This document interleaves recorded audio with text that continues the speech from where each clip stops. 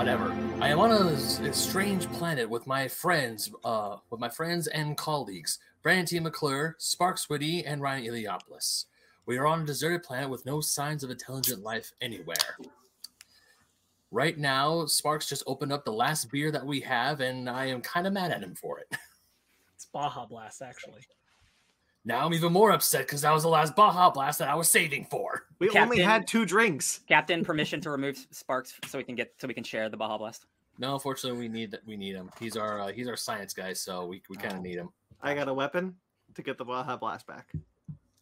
We're not gonna kill Sparks to get the Baja Blast back. What part of we need him because he's our science guy do you fools not understand? This is too important. I got compressed air.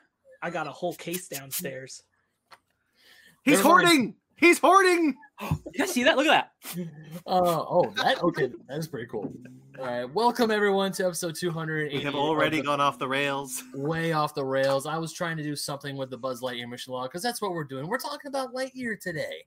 Also, a whole bunch of other news. I have been gone for 2 weeks, so it's good to be back. And boy, howdy, what did I miss?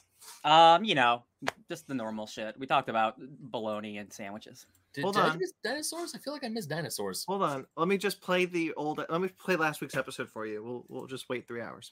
3 hours later. Oh, wow. Okay. Well, then you missed a review of a movie that saw. Exists. That it exists. That's there. It's there. Introduce us, Ben. I already did. He did.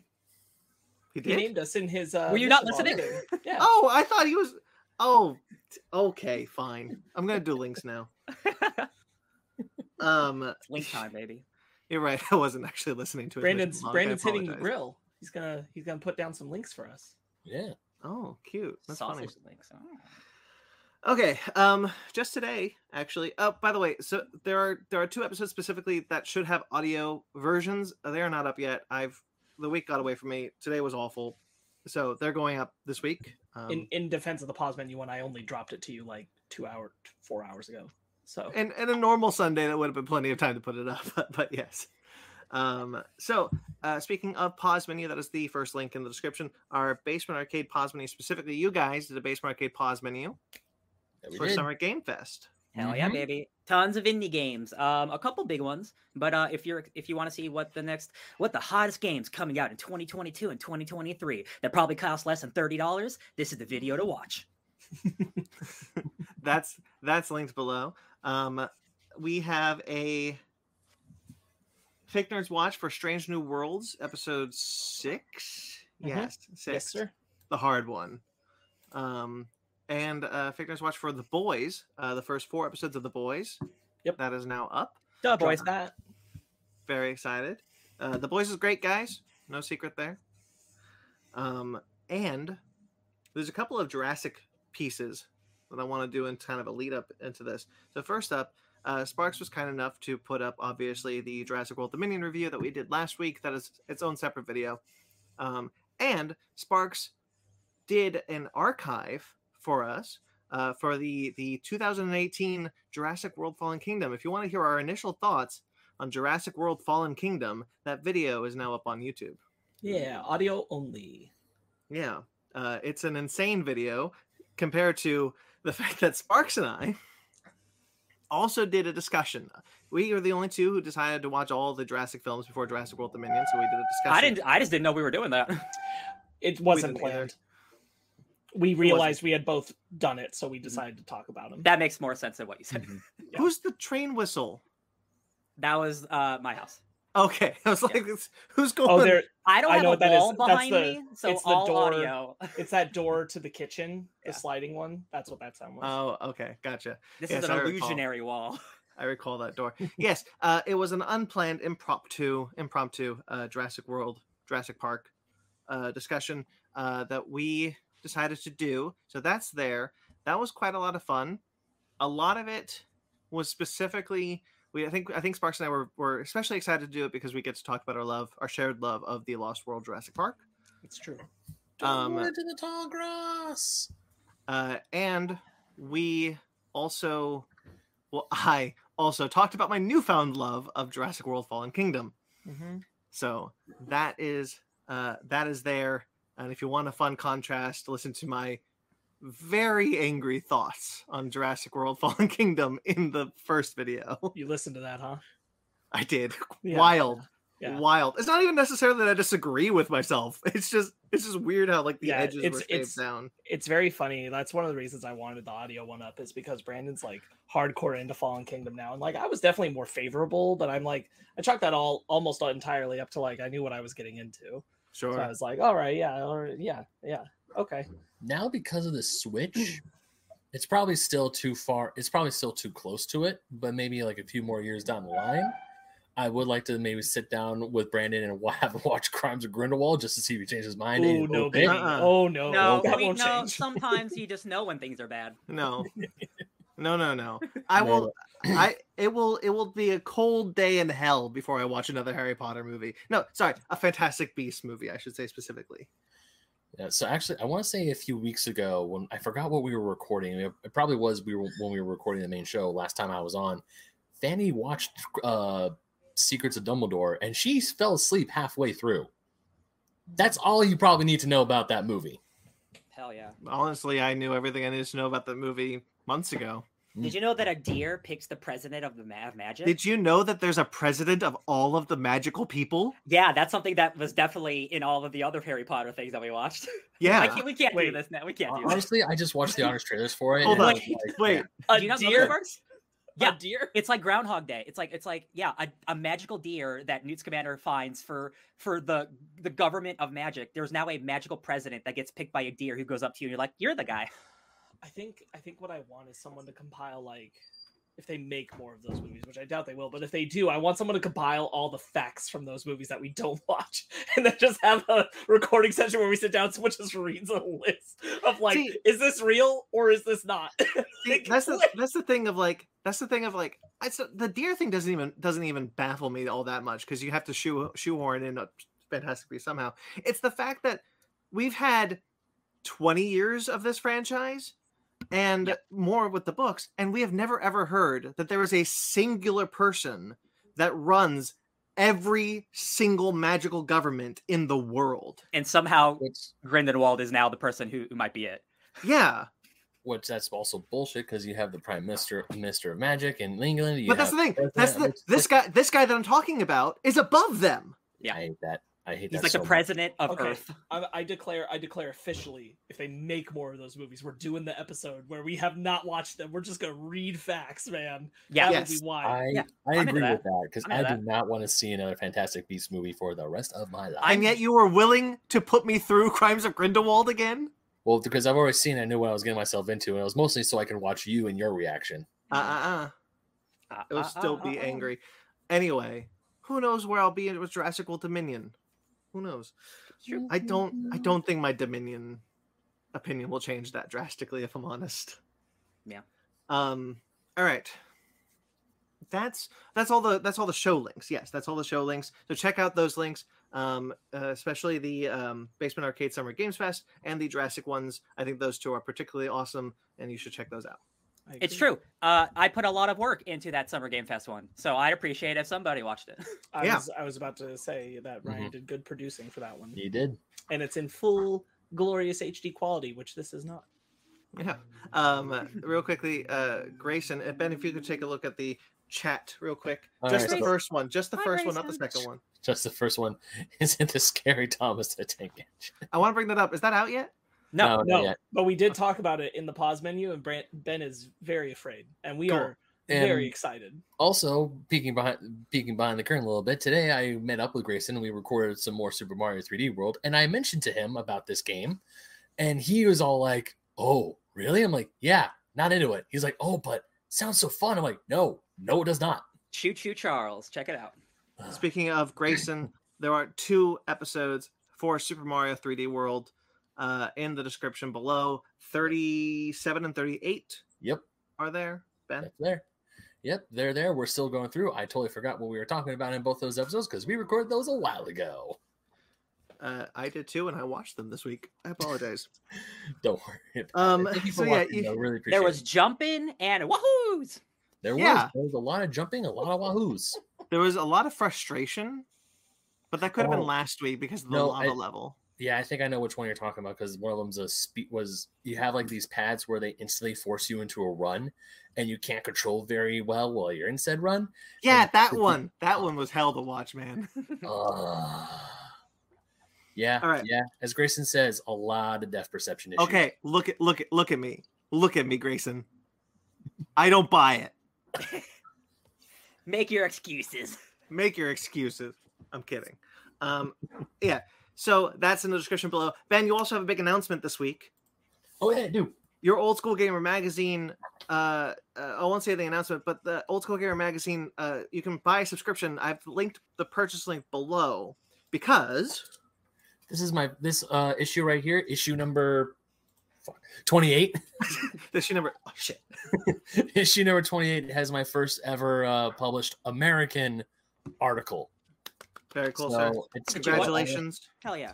I want to show you. Probably won't show up, but there's my picture right there. It's your Look Mega at that. Man. Your little Mega Man. Audio Yeah. listeners, it's him as Mega Man. Yeah, it's me and my Mega Man helmet. When they first saw that picture, I forgot what I was using it for. They thought it was awesome and hilarious, and they thought that the Zelda cart I was holding up was actually a beer mug. They're like, "Yeah, pull up the one with you and the beer." It's like it's a Zelda cartridge, but okay. Do you want to say anything about the article's contents? Yes, I do. It is actually an interview, so it's not just like one of my normal Fusion or my OSG blog posts. It's an actual one-on-one interview with a gentleman by the name of Gunther Vincent. When I was introduced to him, my editor of the magazine essentially described him as the AutoZone for arcade parts because he not only orders spare parts from Arcade 1UP, iArcade, and AtGames, but he also has a bunch of 3D printers and prints his own. Oh, that's So awesome. Yeah, so he prints parts for arcades. So like he prints one of the things he prints is like certain four direction for your joystick, so it doesn't go in a full circle. It only goes up, down, left, and right. And also something I thought was really nice, he even 3D prints cases and displays for the Nintendo Game & Watches, the newer ones, the Zelda and the Mario one, because he saw the Zelda one, which is made out of cardboard. The mine's fine. It's still working. And it's not like, crumbled up or anything, but he saw that it was made of cardboard. He's like, no, I can do better. Because when this first came out, the Mario one, it didn't have a display case. The Zelda one does, but still it's only made out of cardboard. So he 3D prints one, and it's in the same color scheme of the unit, and it's really, really cool. That's I didn't even consider, because like 3D printing has so many avenues you can go. I didn't even consider like making parts for machines that aren't popular or like new anymore. That's brilliant. That is such a good niche market to be in. Yeah. So if you have like a arcade 1UP, like those custom arcade or no, not those custom ones, but those smaller arcade cabinets that are a lot more affordable than a real one. Yeah. Say like a button goes missing or something happens and a button gets broken, you can buy a replacement part from him. Probably cheaper too. Probably. And also on certain arcade cabinets, you can even put speakers. You can have he 3D print stuff to go over the speaker. So it's a little more customized. That's awesome. I gotta tell you, if I had a 3D printer, I would just be printing out life-size Lego things. Oh man. Yeah, I would have 100 different Evangelion figures. Right? So there's this cosplayer I follow, and she 3D printed Mira's sword from Xenoblade Chronicles 2. It's a crazy RPG, crazy sword design. Ryan, you might know her because she's Pyrrha and Mira from Smash Bros. Yeah, I'm looking at the right now. She's the one in white. Yeah, she 3D printed the whole sword, painted it, sanded it, and it looks absolutely stunning. If I had a 3D printer, I would be 3D printing all my favorite video game weapons all day, every day. Absolutely. Well, Ben, congratulations on the published article. I'm really happy for you. Really proud of you. Thank you. Ryan. Hey. Your YouTube channel is linked below once again.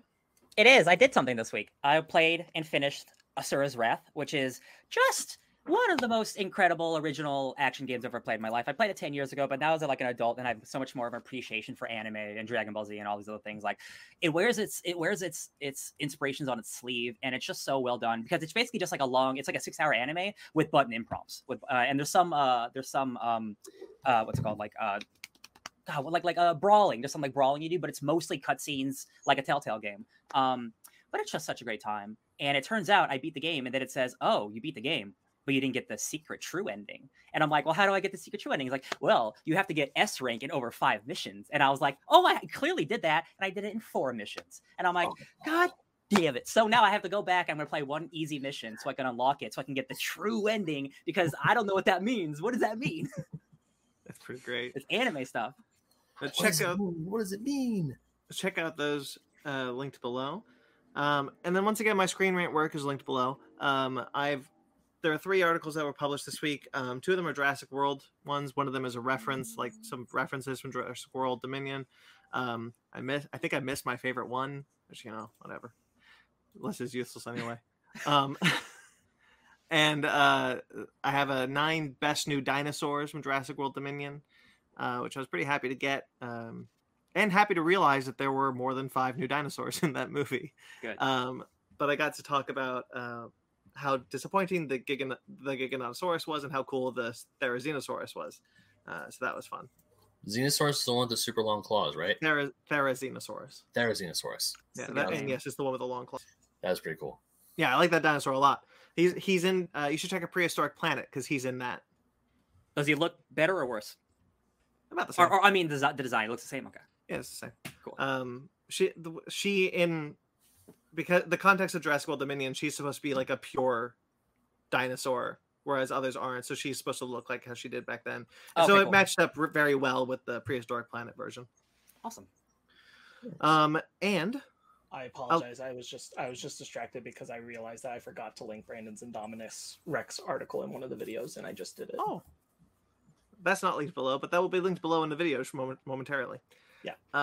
And I have a Lightyear video. Not video. You got me all mixed up. This is the Lightyear video. I have a Lightyear list about all the voice actors who have voiced Buzz Lightyear in the American films and video games, and there have been a surprising amount of them. I was pleasantly surprised I was able to get. Are you telling me Tim Allen has not been the only Buzz Lightyear our entire life? Is that what you're telling me? People need to relax? Oh, no. Yeah. But who voiced him in Kingdom Hearts 3? I forgot the guy's name. I'm so sorry. Tim Allen. Tim Allen does do some of the shorts though. But there is a guy. Oh well, yeah. But not all the shorts. There's specifically he didn't do the original short films. Yeah. For Toy Story, that was someone else. And then there's like other. You know how like Tom Hanks, his brother, does Woody whenever it's not Tom Hanks. There's a version of that for Buzz Lightyear. Interesting. Okay. Which is the one in Kingdom Hearts. Is it Bob Allen? I was gonna. Ben, I was 1 second away. And you know what's really great is I get to talk about Patrick Warburton's performance in Buzz Lightyear Star Command. So, all right, that's all my Screen Rant work that happened this week. But the final link in the description is also the only other thing I published this week, which is number 36. Yeah, 36 for revisiting the Infinity Saga, my series. Talking about what I believe are the 50th greatest moments of the MCU. I always knew I was going to fudge this one, and I figured I'd do it sooner rather than later, and I just did Stan Lee. So instead of talking about one moment, I talked about 23 moments. Fair. And I talk about like how important Stan Lee was to the MCU's early success, how fun it became to see him, and how much, his presence is missed. It was because after reading your article, I would definitely say it was always a happy moment in any Marvel film, no matter what it was, to see the Stan Lee cameo, because it was always something that just popped up out of nowhere. You never knew when it was going to happen, but you knew it was going to be in there. And like part of the fun of going to see a brand new Marvel film, especially in the early days, was where is Stan going to be? You got to keep an open eye out for Stan. And whenever he pops up, it's like, so good. What were you going to say, Ryan? Oh, I already forgot it. Okay. It literally was not important. Okay. So yeah, that was fun to write about. It's a little shorter than I could probably make a longer version if I really set out to do, but I wanted this one to be like kind of short and sweet. So I've been toying with maybe making longer versions of these things for my blog. I don't know if I'm going to do it yet because I got to write this thing first, but I don't know. We'll see. That's a little Max comment real quick. Yeah. I was gonna pull it up. No worries. Go ahead. Sorry. Just saw The Thing from 1982 for its 40th anniversary today in theaters. Ryan, most jealous I've ever been anyone of my life right now. All right, that's all the links below. Check them out. Have a good time. We certainly did. Who wants to go first of the week? I'll start. Go ahead. So I talked about last week watching Chernobyl, and I watched the first 4 episodes of Chernobyl, and I expected that to be, a 6, 8, 10 episode series. I had only 1 episode left. It was a 5 episode miniseries. It ends incredibly strong. The final episode is a trial of the people who made the mistake in Chernobyl, who let it happen. And it is so harrowing because it's the real life account of the trial. So all that shit is the real stuff that they presented and said. And like when you put like a side by side of all the people, like a lot of them look really similar to the real people, which is always fun when you get actors who are really good, but also look like the people that they're playing. Whether it's a mix of special effects, prosthetics or not. Just again, like that being a real thing that happened, and seeing like how Russia handled it and how the government handled it, and just the way that they killed their own people to cover up something. It's really crazy. It's a really crazy thing. In the last 15 minutes of the episode, you know how like at the end of movies they'll be like, oh, Johnny went and played football and did this, and it's all the real life accounts of every single person and everything that happened over the next 30 years since the event happened. And it's tragic. This is not a happy story. Everyone died early. Everyone got sick from it. It's just the thing that's like it's just so well made. It's an incredible show. And again, I watched it because this is maybe someone's first podcast listening. These people who made Chernobyl are making the Last of Us show, and I am 200%. I believe that show is going to be incredible. If it's half the show Chernobyl is, it's going to win awards, like no doubt. Like it's so meticulously, expertly made. Like there are very few TV shows that are like so precise in what it's trying to do and make you feel a certain way. And it's bad. It makes you feel bad. That's what it's doing. But it's so well done. And that put me in a really sad mood. So I changed it up and I started watching One Punch Man because there's a podcast on Giant Bob called Jeff's Bizarre Adventure, and they're doing a recap of the JoJo Bizarre Adventure TV show. So I started to watch that, but they also just started a One Punch Man rewatch show. And I'm like, well, I'm just going to start that too, I guess. So I started to rewatch One Punch Man, and it's been 5 or 6 years since I watched that show. So my memory of it's very bad because, I consumed so much entertainment over the last 6 years, literally hundreds of things. Like I remember the big stuff, not the minute stuff. I love One Punch Man, y'all. Who here has seen One Punch Man? Ben, have you seen it? Okay. You need to watch the show, my guy. We have news about One Punch Man actually coming up soon, which is really cool. That is one of the most... it's just so fun, and the premise is so good. He is the strongest person on the planet. He is so bored. He's a hero for fun. Like he's sleeping until something like destroys his house. And he's like, well, I guess I'll take care of it now. It's just the characters are so fun, and the more I get involved with it, like the more I realize like this is a show about the universe, and it's not really even like about him. Like it's about him, but like he's just like going through the life of like I'm just a dude living life, and like there's so many other characters. And everything's a 10 out of 10, and he's like at a 1 out of 10. And I love that every time he meets a villain, the villain's like, this is my backstory. It's the craziest thing ever. And then he just kills the villain instantly. Like instantly. There'll be a 4-minute monologue, and then he gets killed instantly. And that's like that for every single episode. And it's just like, it's so crazy to have your main protagonist be like the quote unquote weakest part of the show, but that's by design. It's just so fascinating. It's such a interesting take on having a main protagonist like Mary Sue character. Because he's just bored out of his mind half the time because nothing's ever a challenge to him. I love it, absolutely love it.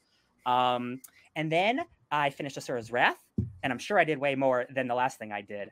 But I started a hype train, y'all, and I got all of you to watch a great movie called RRR. I'm sure it wasn't me, but it was definitely me. That movie, and we can have a quick little discussion here, y'all. It's like the highest grossing Indian movie ever made. It's also like the most expensive, but like it was only $70 million, which is not a lot of money in terms of like blockbuster stuff. That top 10 list, y'all, is getting cemented more and more every time a week goes by. I saw that. I also, as Ryan alluded to, I also watched RRR. Yes. And I told Sparks about this because I saw you the next day, Sparks. I said that top 10 list is gonna be real wrong. the one that I said on the anniversary special. I mean, just like RRR is a 3-hour epic drama, comedy, musical, action adventure movie. And I could say all those words because Indian movies tend to be long, and they tend to be every genre possible because they're just trying to tell a complete story in any way they need to. RRR takes place in the 1940s during the partition when colonialism is rampant in India. And it's about a freedom fighter and an Indian cop who end up joining forces to take them down. And I know you also watched the Sparks. It's there's so much hype behind this movie, and no amount of hype can prepare you for this movie. Like truly, it is one of the most accomplished action movies while also being a funny romantic dramedy with real stakes, with real drama, while also having Dragon Ball Z fights at times. Like it's like one of a kind. It's truly one of a kind. Yeah, it's like it's one of the best anime adaptations of no anime. Yeah, that's ever existed. Now, Ben, have you seen anything from? Because I know you didn't watch the movie. Have you seen anything from RRR? I've seen, I want to say, 2 clips from Ryan's Twitter.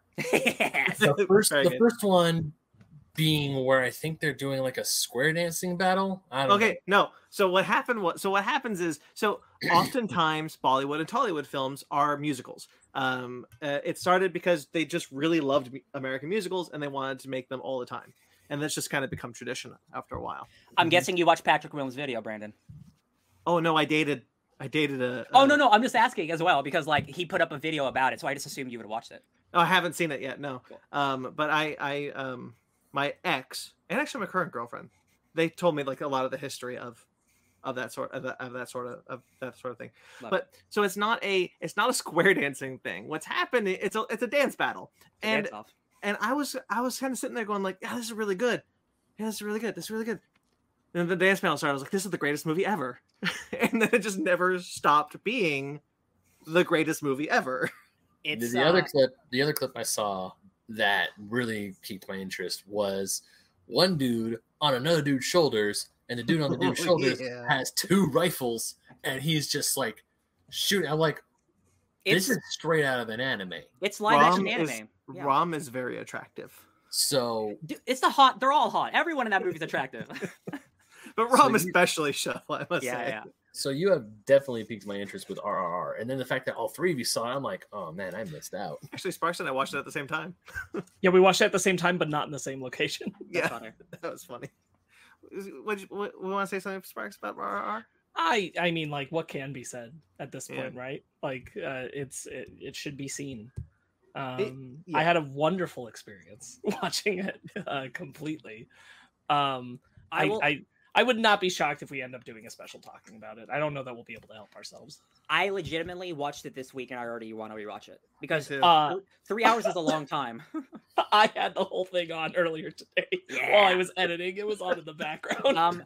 Good. And initially, and a lot of people that I saw online, initially, because it's on Netflix, but it's not in its original Telugu language. It's in Hindi. I wasn't going to watch it until somebody on Twitter told me the original actors dubbed their own lines in Hindi. So all of the actors are doing their own lines. And I was like, oh, then I have no reason not to watch it. It's incredible. It's still worth doing. I do want to see like the actual audio of their performances, because it does sound there's a cannedness to it in the mix against the sound effects. Yeah, that makes it it doesn't sound like I can hear that they're in a studio sometimes. And I don't want to hear that. It is noticeable. And I want to hear the original track. It doesn't mean like don't watch the movie because of that. Like absolutely watch the movie, but I'm definitely itching to hear like the original audio without that canned sound to it. Absolutely, I agree. I agree with that as well. Ray Stevenson is in the movie. Mm-hmm. Volstagg himself. That was fun. The best Punisher. Man. That movie. It's a bromance. It's like an incredible bromance that starts with 2 people ballet saving a kid from a burning lake, and then ends with them tossing a motorcycle, punching a motorcycle and tossing it. It is a bromance. And what I love is like there's no, in like an American movie, they would not go as hard as this friendship goes. They are immediately like skipping through fields, doing piggyback rides. There's a friendship montage. There's a montage of them. Excuse you. It's an anime intro that comes 40 minutes in. Be honest about what it is. It's also about their friendship, but it's an anime intro. Yeah. The song that's playing is so on the nose, and they play like 2 brothers who are mortal enemies. Will this end in bloodshed? it plays 4 times in the movie, and each time it's done by a different person. There's like no, and this isn't a bad thing. There's no subtlety. Everything. It's like theater. It's like watching a live action anime theatrical play. Because everyone is at 10, all the emotions are just there. If anyone has something that they're feeling, they just say it. They just say it, and it's so authentic while also being insane. And that's just like, that's their industry. And I'm like, I'm honestly gonna start watching more Indian movies. Like when I was a teenager, I was such a film nerd, and I watched so many movies from other countries, and then I reverted back to mostly American shit. But I'm just like, God, like the world is so big, and there's so many different places that make so many different types of movies. And I'm like, this opened my eyes. I'm like, oh my God. There's also streaming to be fair, it's become a lot easier for us to find foreign films because they're getting much bigger distributions now. True. Can I go now, Brandon? Yes. Okay, there's a streaming service for those films. That's where you can get the original. It's the only way to stream the original language for this film. It just costs $30 a month, which is steep. That's why I haven't done it. Yeah. What I really loved about the movie is how hard it went. It just as Ryan said, it's a 10, and it doesn't ramp up to a 10. It starts at a 10 and then ramps up from there. I don't think it's far-fetched to say we'll do a review special. So I don't know, Ben, get on it. There's one thing that I wanted to. Oh yes, not necessarily about the movie, but just kind of my final thing on it. Because of who I dated in the past, my ex specifically showed me a lot of Bollywood romantic comedies. She really loved romantic comedies. I also really like them. They're a lot of fun. There's this one actor that I really liked in them. Like not to diss on them. But because of who she was, she never introduced me to like the action films. So I've always been very eager to watch an Indian action film because I know how hard they often go. Yeah. And I'm really glad I finally got to see one, and I'm going to start searching for more. The director of this movie's previous work is also on Netflix, because like the thing that made him so big, he made these 2 like other epics about this one like Indian folklore guy. Mm-hmm. So like I just love being awakened to like an entirely like new thing, and I'm like, oh, this has been here the whole time. This is so great. Not just awakened, but just seeing such a great and cool badass movie. And the scale of it is huge. And it's like, there's obviously CGI, but like not with the people. There are truly hundreds and hundreds of extras in this movie. Yeah. The opening action scenes, a dude fighting 500 people at once almost. Like it's so stupid. It's incredible. I adored this film. Yeah, I'm so glad it is like one of the biggest movies of the year, just worldwide. That's got such acclaim, because like when movies from other countries can break out and do that, it's really special that everyone gets to enjoy that. Did you hear that the two main characters of this have never actually met in real life? Yeah. Oh, you mean the people they're based on? Yeah. Yeah, they're decades apart. Yeah. I think that's very funny. Yeah. It is a cool way of having 2 different revolutionary heroes combined into a like. It's an origin story of revolution. It is cool. Making them such good friends. Then the betrayal. The last thing I did, which I glad I remembered, was I watched 2 more episodes of Arcane. So now I'm at the point where I understand what you guys are talking about. That stuff happens, because at the end of episode 3, I was definitely crying. Really compelling stuff. I liked episode 1 a lot, but really by the time I got to episode 3, there's this one part, and it's the end of the episode. When Powder is like, "Don't leave me," and she's crying, and like the animation, it's so good. It almost, there's a point where it almost looks like a reel for half a second of this girl crying, and I'm like, God damn him! Damn, this is so good. The animation, it's like, it really might be like the best animated thing ever. Like it's incredible. And I'm only at the point now, more stuff's gonna happen, and like characters like betray and characters die, and I'm just like, I don't even know what to expect for the next episode, and that's really exciting. So glad that second season is coming in 2029. Can't wait for it. I'm thrilled that you're here, man. Me too. I wish I came earlier, but too much stuff in the world. That's what she said. Oh, I played 30 minutes of Teenage Mutant Ninja Turtles Shredder's Revenge. Nice. I only wanted to play a taste of it because I do want to play with people, but that game is exceptional. Yeah. Who else? I'll go. Go ahead. I will take that baton, and I will tell you, friends, that my summer of anime continues. I watched more of That Time I Got Reincarnated as a Slime. I finished the first season of Mob Psycho 100 and started the second, and I do want to touch on this because Ryan was talking about One Punch Man. Mob Psycho 100 is from the same author as One Punch Man. One Punch Man is great. One Punch Man is a wonderful, wonderful story, and to the author, that's when he was joking around. This is the story he really wants to be telling. So One Punch Man is great because One Punch Man is a satire on shonen. This is a story in itself. So it has its own world, its own fully fleshed out character. It's not parodying anything. It's telling its own story.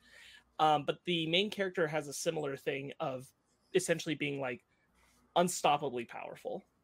And the like thesis statement that the author is chasing between both stories is that having the ultimate power in the universe does not mean you're happy. Mm-hmm. And that neither of the main characters are in pursuit of that as their thing. And Mob Psycho 100 is doing that beautifully. Wonderful characters, really just incredible finale. I texted Ryan specifically because I was like, you got to get on Mob Psycho 100 because the finale is like tailor-made to Ryan's tastes, but I think everybody would enjoy it. What a show. I'm very happy to be in season 2 of it. I really won't say much more because I think it's best to just go in and experience it. I watched the trailer. I see. Yeah, it's the same guy who made One Punch Man. yeah. The animation is incredible. The animation stays incredible between seasons 1 and 2. Unlike One Punch Man, unfortunately, its season 2 got handed off to a different studio. I never watched it because I heard it was bad. It's not bad. It's just visually, the story is still the story, and the story is still good. It's just visually not as dynamic and well made visually as the first season. Okay. Mob Psycho 100 actually gets better in its second season. With animation, but that's a different studio doing it. I started showing Michael Godzilla Singular Point because I was trying to share back with him about anime that he might like. There's fun stuff there, so we've been watching some of that. And you gonna talk about that's all the anime things. But I did watch a film that was about two brotherly figures that find themselves on opposing sides of a conflict, and they are drawn to each other and they find kindred spirits within each other, but they end up having to forge themselves against their ultimate enemy and borderline romantically clinging to each other. And it's not RRR, but it's basically RRR, and it's Promare from Studio Trigger, by Uma Yushi, who does Kill la Kill and Gurren Lagann, and Promare is incredible. Brandon and I watched Promare for the first time this weekend. So I'm sure this happens to you, Ryan. When you get high, art hits you different. Bro, why do you think I'm always high? Yeah, it becomes part of you. It wraps you in a blanket, and it infects you. That elevates. And we should not have watched Promare when I was high. Because my God, there was halfway through the movie, Sparks. Do you remember? We had to pause it because I was crying. Mm-hmm.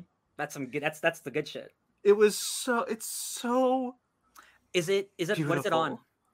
I had it on Blu-ray, so okay. That's how we watched it. Okay. I recommend watching it in the highest definition possible. It's a 2019 film. This is also one I suspect Brandon and I will want to talk about somewhere in the near future. Didn't we plan on it a while ago? We did. Yeah. And now I pulled the trigger. I will happily say, like, should you guys be able to watch Promare? It's on HBO Max. Well, there we go. Promare. I will only tell you the setup, which is that in the world, there are people who are considered mutants. What has happened is that a geometric blue and purple fire that forms in triangles has awoken inside of them, and they are called the Burnished. And the world blames them for being what they are and for burning things. And years go by, and they develop a society that is focused on handling the Burnished when they appear. And that means that they prioritize really intense firefighters.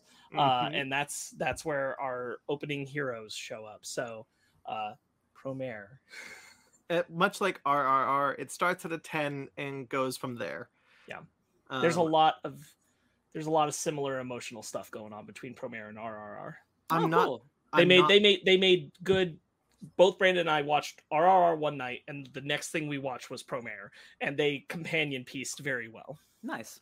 like a fine wine pairing with a fine meal. I love would it. love to watch Promare again. I would love to discuss it with y'all in the future. Easy That might money. happen. I'm It not. might happen with RRR. Who knows? I'm exaggerating only because I am high now, but I was high when I watched it. But I am not kidding you when I say that I was sobbing by the end of that movie. Not because of obviously the emotions in all of Trigger, especially the director's stuff goes very hard. That's kind of a staple of what I've come to love of them. But just the beautiful visuals and how the story escalated. I'm in love, guys. You know when a movie changes your life. Mhm. I do. That's Promare. Hell yeah. I also watched Miss Marvel, Obi-Wan Kenobi, and The Boys. Yes. I won't really say anything about them because we are making Fake Nerds Watch specials, so await those. Miss Marvel will drop soon, so you'll hear our thoughts on the first 2 episodes very soon. Brandon and I also showed Shin Godzilla to our friend Michael, so I did. rewatched that. Great film. Excellent movie. And Strange New Worlds, I watched this week's episode. Really enjoyed it. Still like that show. Highly recommend. I really want to talk to you about that ending. Oh, do you? Yeah. Am I invited? Well, yeah. Oh, okay, cool. But you could just talk to me about it too. Like Oh, sure. it's a big reveal that for anybody. It's a pretty big reveal for anybody who has been following the show and is not sure where the direction was going. Well, It's don't a- spoil it. It's something that I was shocked but really excited to see. Okay. Solid. And the last thing I'll bring up is just that I did get to play a little bit of gaming, and the gaming was Aliens Fireteam Elite, which I thoroughly enjoyed. Oh. And Oh. there's a video coming in the near-ish future. I was I very said- excited. ooh. I was very excited that we finally got to go back to Fireteam Elite. Me too. That level design is excellent. Top notch. All right, is that all, Sparks? That is. Why not, Ben? You want to go next or should I? I mean, you can go next. I got a pretty long one. All right, but considering considering like half of mine has already been done, I'll go next. As Spark said, Shin Godzilla. We mentioned RR. Great film. Love that movie. One of the best of the year. One of my favorites of the year. Promare. One of my favorites ever. In love with that movie. Strange New Worlds. Great episode. Some of the other things I did are I finished The Mighty Thor, which is the entire Jane Foster run. So now Jane Foster is no longer Thor again. Spoiler alert, doesn't happen by the end of the book. Mangog? So the Mangog arc, yeah. That guy's goofy. I love him. That was an excellent arc. And the ending for Jane Foster, there's some... one of the things I really love about... I don't know if I've mentioned too much about this, but like one of the things I really love about Jason Aaron's Thor is much like I've been saying with like RR and Promare, like it's always big. It's always grand. They don't do anything subtle. It's all big and bombastic and everything is the biggest thing ever happening. Mhm.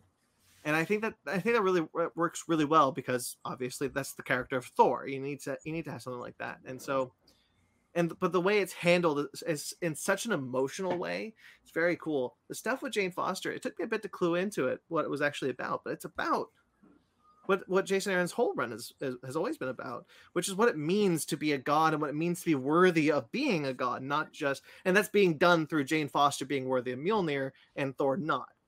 And so he goes through this whole thing of like, well, what does it mean to be worthy of Mjolnir? And by extension, what does it mean to be a god? What does it mean to be worthy of the people who worship us? Great stuff. Great storytelling. The ending had me crying. There's an excellent scene with Odin and Thor on the moon with the god of all storms, the mother storm that was once inside Mjolnir, and beautiful moment. Had me in tears. Love it. And then I started Thor, which is the finale of Aaron's run.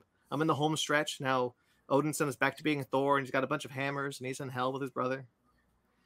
And brother, it's great because Tyr, Thor, Balder, and Loki are all in hell, and Tyr's like, the Odinson brothers are back again, and it's really cute. Reunion. And he's got this big mustache that Loki threatens to cut off. He's like, not the mustache. Hela is trying to take back Hel from Boulder. All the while, the War of the Realms is happening in the background, and Malekith is being a real son of a bitch. Yo, Spider-Man rides a Pegasus in that tie-in. I'm excited for that. Hell yeah. So that's all the Thor I've read this week. I probably would have gotten through more, but I decided to read Darth Vader, Dark Lord of the Sith. If there's anything I've really liked about Obi-Wan Kenobi, it's how it's handled Darth Vader. I really do love seeing this version of Vader. It's a lot of fun for me. And so I was like, there's a comic I haven't read about it. So I decided to read that comic. It's Charles Soules. I have it actually here so I can say that the writer, the Giuseppe Camuncoli, Yep, is the artist. And so this is the third volume. I only read the first 2 volumes, which is the one where he gets his lightsaber, where he hunts down a Jedi to bleed the Kyber crystal and create a new lightsaber. And then the one that introduces the Inquisitors, and he has to fight Jocasta Nu. Jocasta Nu, I said the picture. She's got like a gun from the High Republic that you put your lightsaber in and like shoots like lightsaber blast. It's awesome. it's very cool. Great book. Ryan, you said this to me, or Spark said this to me, and you agreed that there's been no bad Darth Vader comic. Yeah, there hasn't been. Yeah. Honestly, there's been very few bad Star Wars comics, which is insane considering how much there have been so many Star Wars comics. Yeah. But like the Han Solo one and Chewbacca ones are good. Like the Lando one's good. Like they're all quality. It's kind of incredible. Yeah, I really like this run of Darth Vader. This is for those of you who don't know, this is pre A New Hope, post Revenge of the Sith, really close to Revenge of the Sith. So we're seeing the Empire build. There's some Bad Batch crossover happening, which I kind of like. And you're seeing Darth Vader kind of come into his own as Darth Vader. There's a whole bit where he's like, I feel uncomfortable. He feels uncomfortable in the suit, and then he rebuilds it in a different way. Makes it his own. Really great stuff. Really liking how that ties into the larger Star Wars universe, especially the one we're watching now. Especially like how he's like, he wants Obi-Wan, like he longs for Obi-Wan to finish the job at this point. He wants Obi-Wan to kill him. So much so that he like fantasizes about it sometimes. Great. So it's really cool watching like the Bad Batch and Obi-Wan and seeing how that tied in. Yeah. Speaking of, I finished the Bad Batch. Mm-hmm. I finished the first season of the Bad Batch, so all 16 episodes. I really liked it. The last 3 episodes are excellent. Sparks, you haven't finished it yet, right? Nope. No spoilers, obviously. But there's some really great emotional work happening in those episodes. The team really comes into their own. Awesome work, awesome writing. Really ended up delivering a solid show, and I can't wait for the second season. Nice. Very good. I finished Marvelous Mrs. Maisel. Won't speak too much about that other than to say it's a very funny show. This might have been the funniest season. There's a great button at the end where Lenny Bruce is just like, you have to do this because I believe in you, because she's being a brat the whole season. But it's very funny, very relatable. I really enjoy that show. The next season is its last. And that's kind of a bummer, but I can see how they can wrap it up. We talked a bit about this when the trailer dropped, but Constantine House of Mystery. That's the Constantine short film that is set after Justice League Dark Apocalypse War. Mm-hmm. That was really cool. I do wish it was longer. It's only about 30 minutes. I mean, I knew it was a short, but I thought it might have been like 45 or something. But it's got some really cool lessons about John and what it says about John. And then a lot of implications that lead me to believe that, one, I don't think Matt Ryan is done playing Constantine, at least not in animation. And two, I don't think the 2 universes, the one that currently is going and the one that has been before, the one that we watched all those movies for, are as disconnected as we once thought. And I think that this teases a pretty cool and surprising direction for the current run of movies. Interesting. I hope that's how it goes. And if so, I think this is going to be really cool. All right. They could fumble it though. Okay, I watched The Black Phone. I did a pre-screening. There was a pre-screening, like investor screening at AMC, and so we got to see the Black Phone. I'm not going to say too much about it because I think you all are going to really like it, and we should review it next week. It's an excellent movie. Might be Scott Derrickson's best, in my opinion. And that's all I'm going to say on that. I was looking forward to it. Yeah. I watched the newest episode of The Orville. I've been really struggling with The Orville ever since it triggered me in the first episode. I don't think I mentioned too much about the first episode, but the way it handles suicide has been... No, you did. We talked about it. So the second episode, I wasn't crazy about either, and I feel like it might have just been like residual. Like I was afraid to watch this episode because of what happened in the first episode. But then I realized that kind of what I was missing is I was expecting, the Orville to come back. But the Orville has been pretty heavy this season, and it felt jarring because the Orville was kind of like Star Trek's more lighthearted brother. Mm-hmm. It's not outright a comedy anymore, but it was definitely more of a kind of swashbuckling adventure story. And the first two episodes did not showcase that. They've showcased very hard, very, very emotional things. Third episode was a little bit more what I wanted to see, and I really liked the third episode. That's the episode that just dropped this past week. There's some really fun sci-fi stuff. There's some pretty cool implications for like the longevity of the show, and the show itself. Much more the kind of thing I was looking for, and I'm really happy that we finally at least got an episode to kind of reorient me back to the Orville. Mm-hmm. Good. And then finally, I beat Lego Star Wars: The Skywalker Saga. I just beat all the story missions. I did episodes 1 through 9.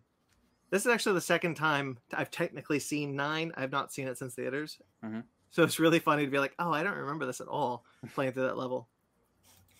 Very fun. It's a very fun game. It's got some excellent gameplay. There's some big levels and some cool level design. Really enjoying just doing free play now. Galactic free play, just going around planets. The space travel is fun. The lightsaber battle is fun. The combat is great. Voice acting is great. Really like that Han Solo, you guys. That's an excellent Han Solo voice actor. Yeah, that's all my week. So my weeks, I should say, as you guys said last week very gracefully, I was gone due to mental health reasons. A lot of shit went down last week, and I just needed a break, so I just unplugged and de-stressed. And by de-stressing, you hit pause and just chilled. Half of that's true. Half of that is true because, Lordy, I played a lot of Elden Ring. I think I played some Elden Ring with Ryan. I know I played some Elden Ring with Grayson. And yeah, still fantastic game. Absolutely love it. The big thing that happened this week was that it was mine and Fanny's 8-year anniversary. Woo! So to celebrate, we went to Disneyland. And this was my first time going back to Disneyland since the pandemic happened. And I mean Disneyland proper, not California Adventure, because we went to DCA last year. And I missed it. I had fun. I had a blast. But bloody hell do I miss Fast Passes. I miss those so much. So I didn't buy the Genie Plus. I didn't do any of that. And also it became a pretty busy day. We got inside the park, I want to say around 8:45-ish. I mean, there were some long lines to be expected, even early in the morning, a lot of the early risers. But the second 11 o'clock hit, all the lines just skyrocketed. I'm talking, it was like over 200 minutes for Space Mountain at one point. And this is according to the app, so it may be exaggerating a little bit, but I mean, Rise was circling the 190-minute range pretty much the whole day it was up. Man, that's not weird. That's not weird for yeah. Rise, though. Yeah, even Smuggler's Run reached over 120 minutes at one point in time. That is weird. Yeah, we actually were able to get on it right after dinner time, and that was only that was like only, it said 45 minutes, but it was actually over only 30. So, do you think they'll ever update Smuggler's Run to do like a different track or something? Yeah, in the future. Eventually, Yeah. Sure. I could see it. Yeah. Eventually, Just sure. give it more variety. It would be a long time. Yeah. Yeah, because this was the first trip to Disneyland I did in a long time where I didn't go on any of the big mountains, like Space Mountain, Matterhorn, Big Thunder. We didn't hit any of those. Pretty much the big rides we went on were we were able to finally get on Haunted Mansion at the end of the night when the parade and the fireworks were going on. Mm-hmm. And I mean, we still had a fun time. We still were able to hit up rides and do things that we wanted to do, but still, it was one of those days where I'm like, I really miss fast passes. I mean, I know the lightning lane is there, but at the same time, it still feels like just a Disney trying to, if you can afford it, you can do all the big stuff, but if you can, you either have to wait or you just can't do it. Sorry. It's a bad system. Mm-hmm. Yeah.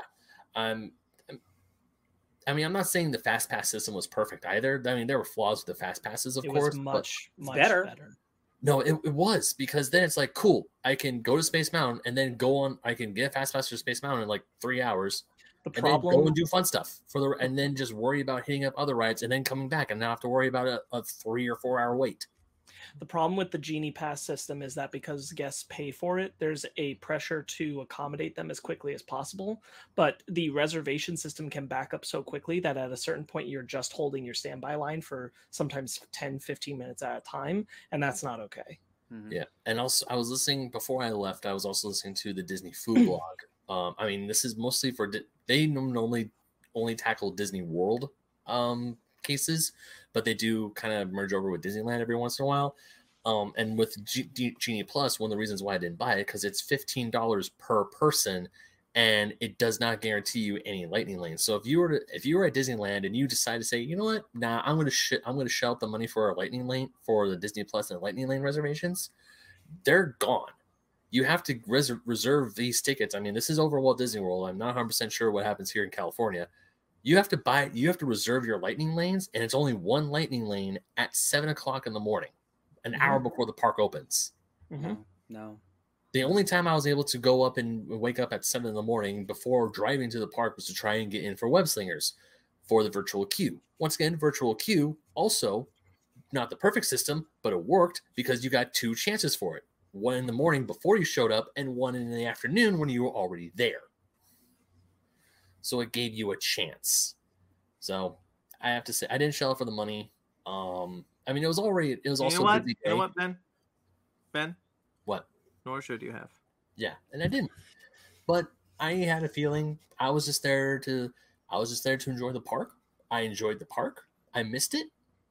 And by God, my feet hurt afterwards. Mm-hmm.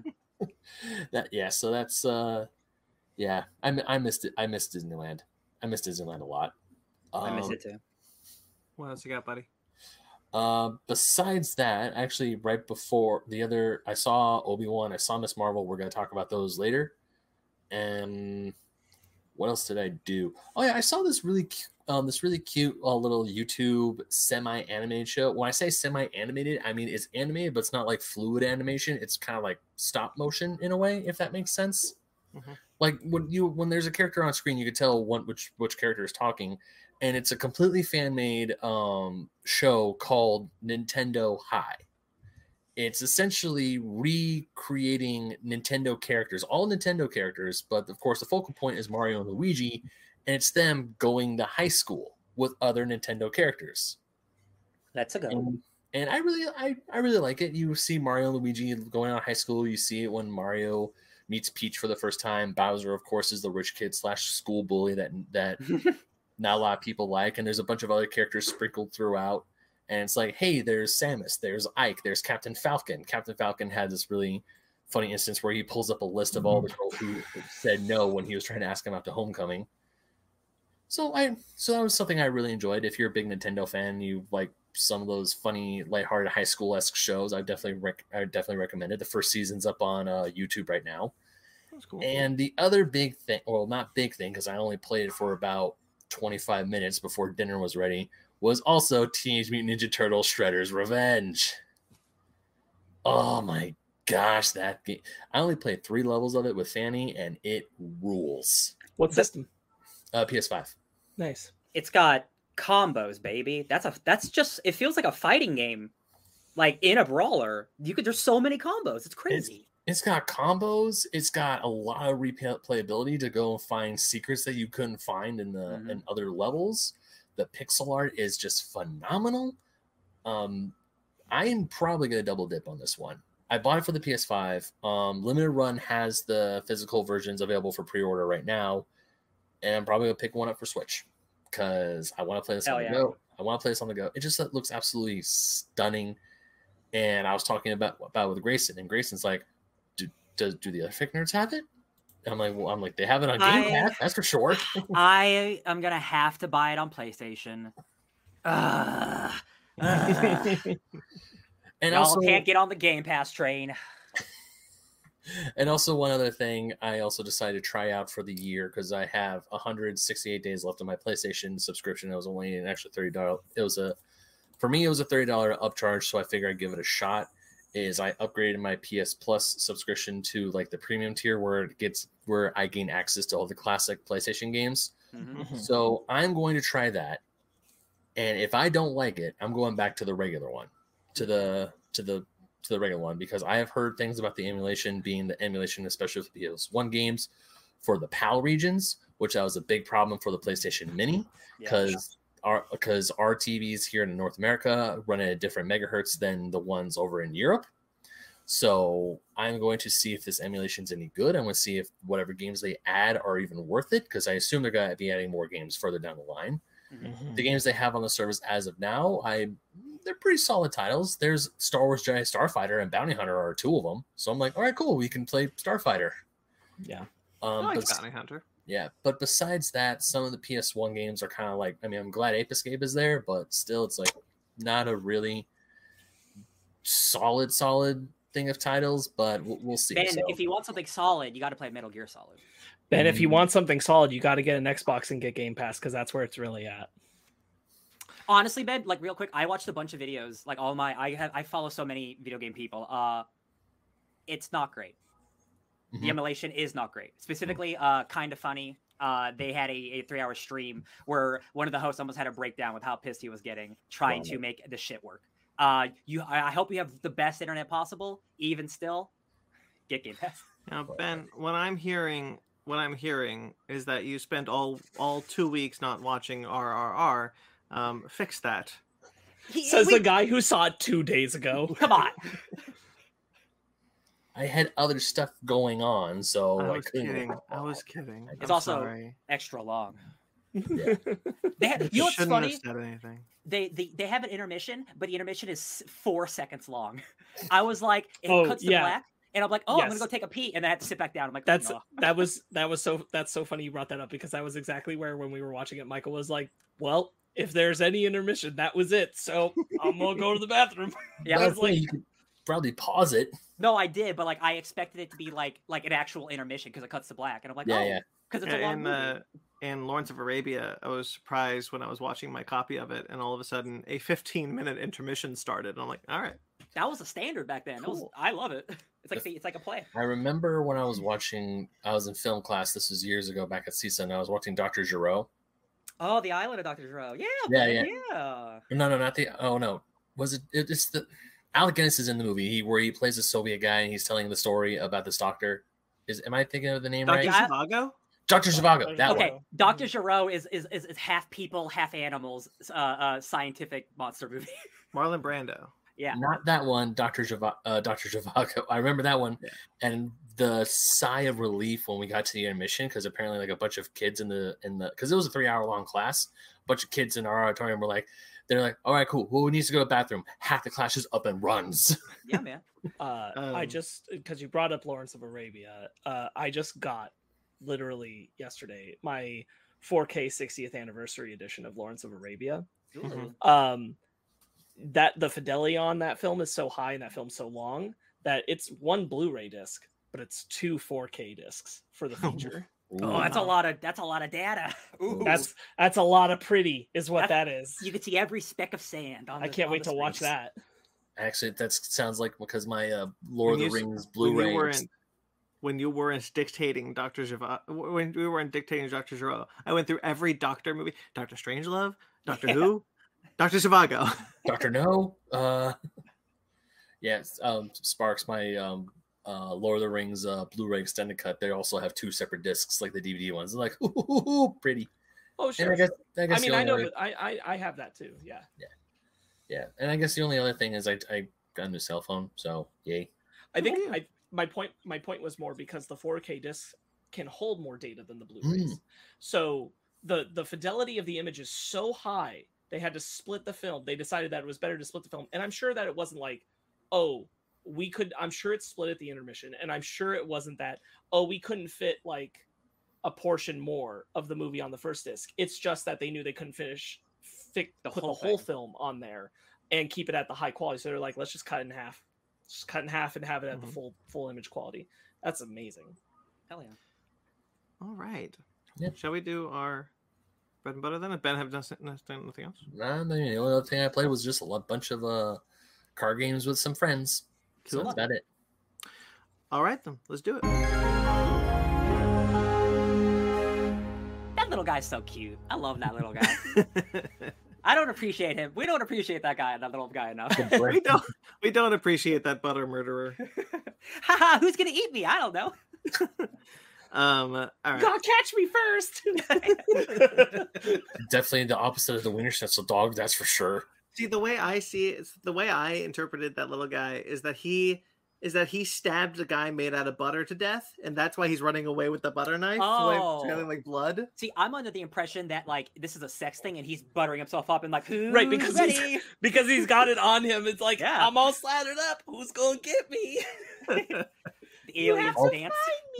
We have definitely different mindsets because I know.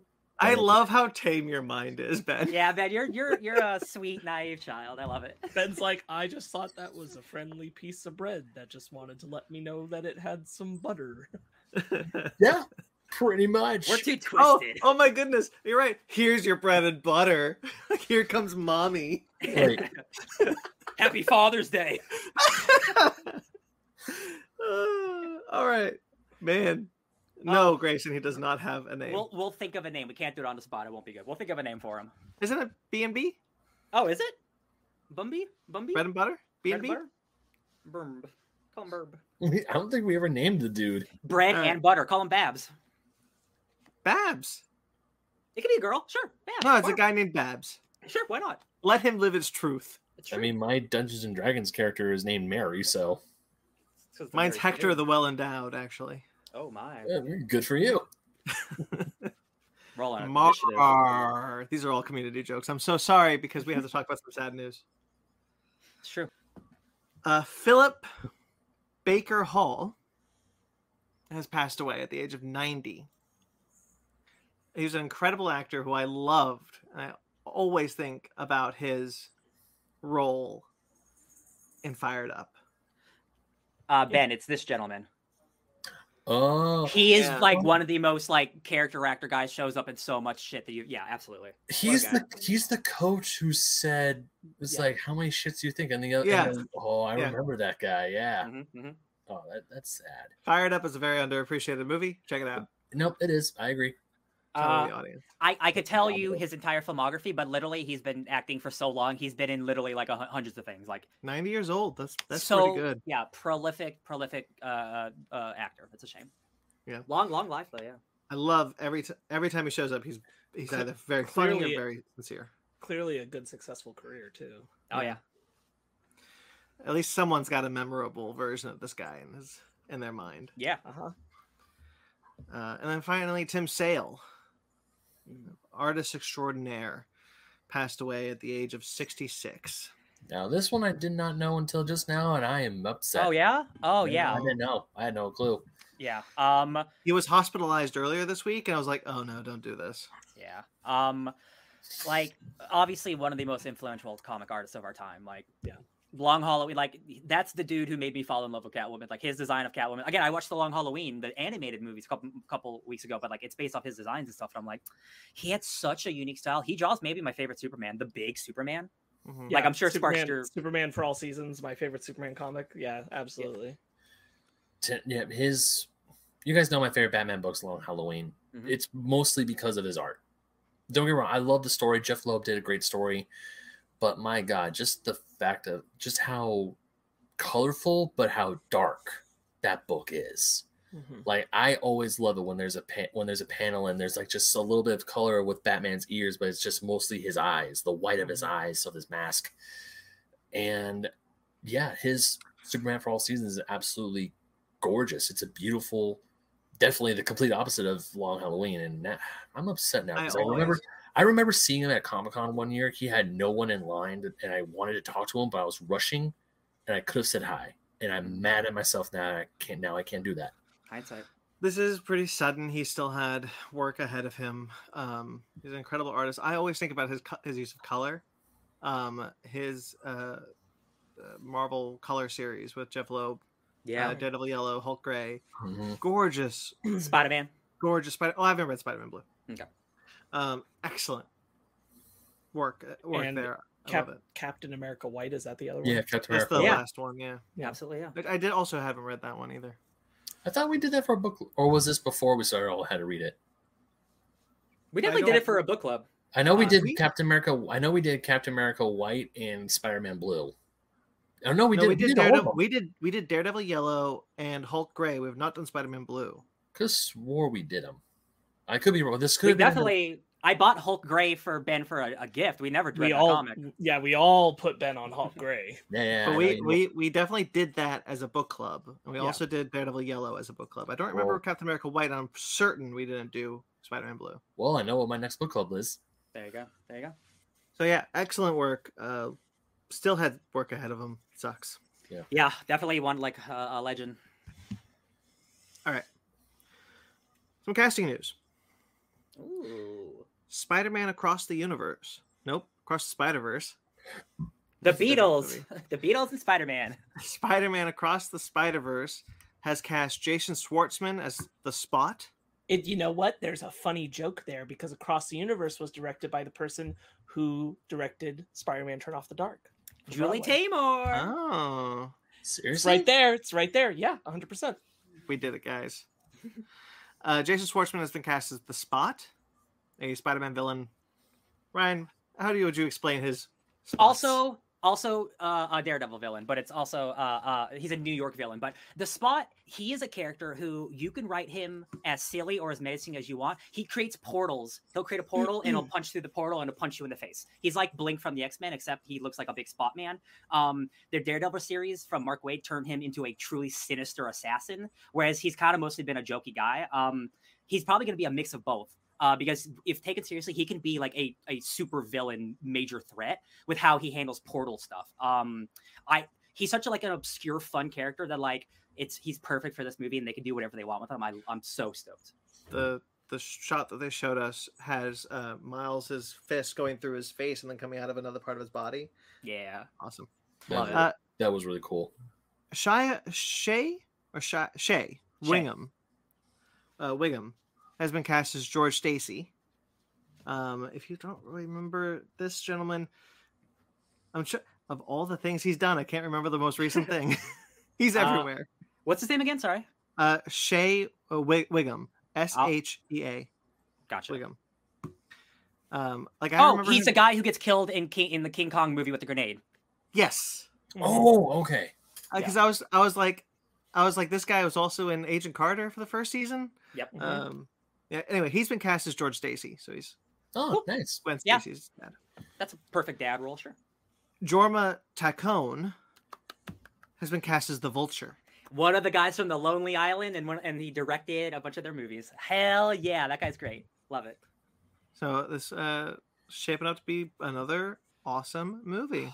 And that's the one coming out next year, not the sequel. Yeah, that's the one coming out next year. Cool, beautiful. Doctor Who news. Oh, go ahead, Sparks. Can I make an anecdote of casting edition right here, real quick? Yeah. It popped in my brain when we were talking earlier in the episode, and I was like, oh, I should have made sure that was on the news. Iman Vellani, who plays Miss Marvel, she's now part of the Quantum Encounter for the Disney Cruise cinematic event, which means she's going to be Oh. appearing in that cinematic dining experience thing that's going to be with Anthony Mackie, Brie Larson, Evangeline Lilly, and Paul Rudd. Oh, that's Isn't cool. Ultron also there?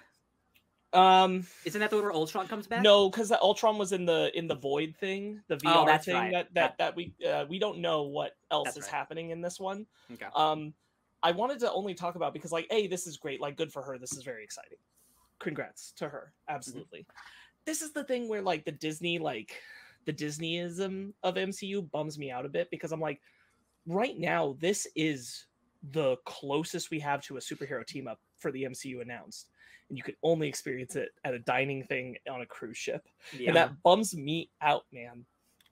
Because these are all stars I want to see play these characters together, obviously. And the fact that you can only get that experience on a cruise ship, it's just sad to me. Yeah. I'll wait for that specifically the next thing is the cruise ship. We don't have any confirmation of anything coming later. I'll wait for a camcorder version. Yeah. On YouTube. Yeah, there'll be. I'm sure at some point, hopefully, there will be some like HD access, something available, because you got to imagine it's going to be fun with all those actors getting together for it. Yeah. Just like very cool. Like that all sounds awesome. I just wish it was more accessible. Yeah, me too. You guys remember when Andrew Garfield was in a Doctor Who episode?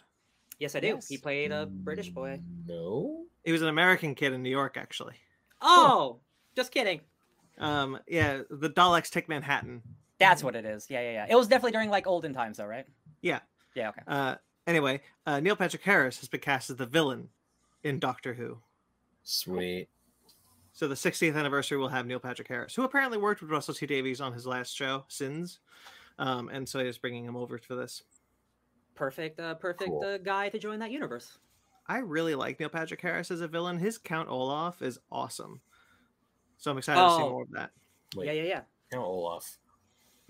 Series of unfortunate events. Oh, yep. I remember now. Yep. I I remember. watched the first episode of that. Yeah. He was Jim Carrey. Yeah. Jim Carrey was a film. He was a Netflix series. Got it. Joker. Last week we got a title. This week we may know a bit more. Oh yeah, I heard. I did listen to the episode last weekend about the Joker news, and I'm like, Well, what's interesting is there was two potential theories of what that title could mean: either Harley Quinn or or another Joker. And people were saying, "Oh, William Dafoe should be that." Now we know it is Harley Quinn. Played now she is just in early talks, and there was make sure to stress this: Lady Gaga. Y'all, this is incredible for so many reasons. And it's wait, let me say the last thing before you do. And it's a musical. Yes. So this rules because anybody who is a major fan of the first Joker will not be into this movie. Nope. When I first heard that rumor, that I heard about the Lady Gaga being in early talks for Joker, and my brain went, actually, she can probably kill as Harley Quinn. I don't know. Don't be wrong. I love Margot Robbie. How will she perform? That's pretty good. Very good. No, I think she'll play an excellent Harley Quinn. No disrespect to Margot Robbie. She's also an excellent Harley Quinn. But I feel like in Todd Phillips' version of the Joker, Lady Gaga fits. And Lady Gaga's got some acting chops. She's a very good actress. The fact that they're now turning this into a musical, I'm like, oh, okay. I'm interested now. I want to know what's going on. We talked about it last week's like Sparks, and like there's two directions this movie could go. It would lean into the mental health stuff, which is not a good idea, or it just goes away from that and just tries to be more of a Joker movie. Thank God they're going even beyond that. This movie could obviously still be like a piece of shit, but like the quality level of like Joker is like it's like a well-made movie. Like it's not, it might not be the greatest movie, but it's a well-made movie. It wasn't shilled out, right? They put thought behind it.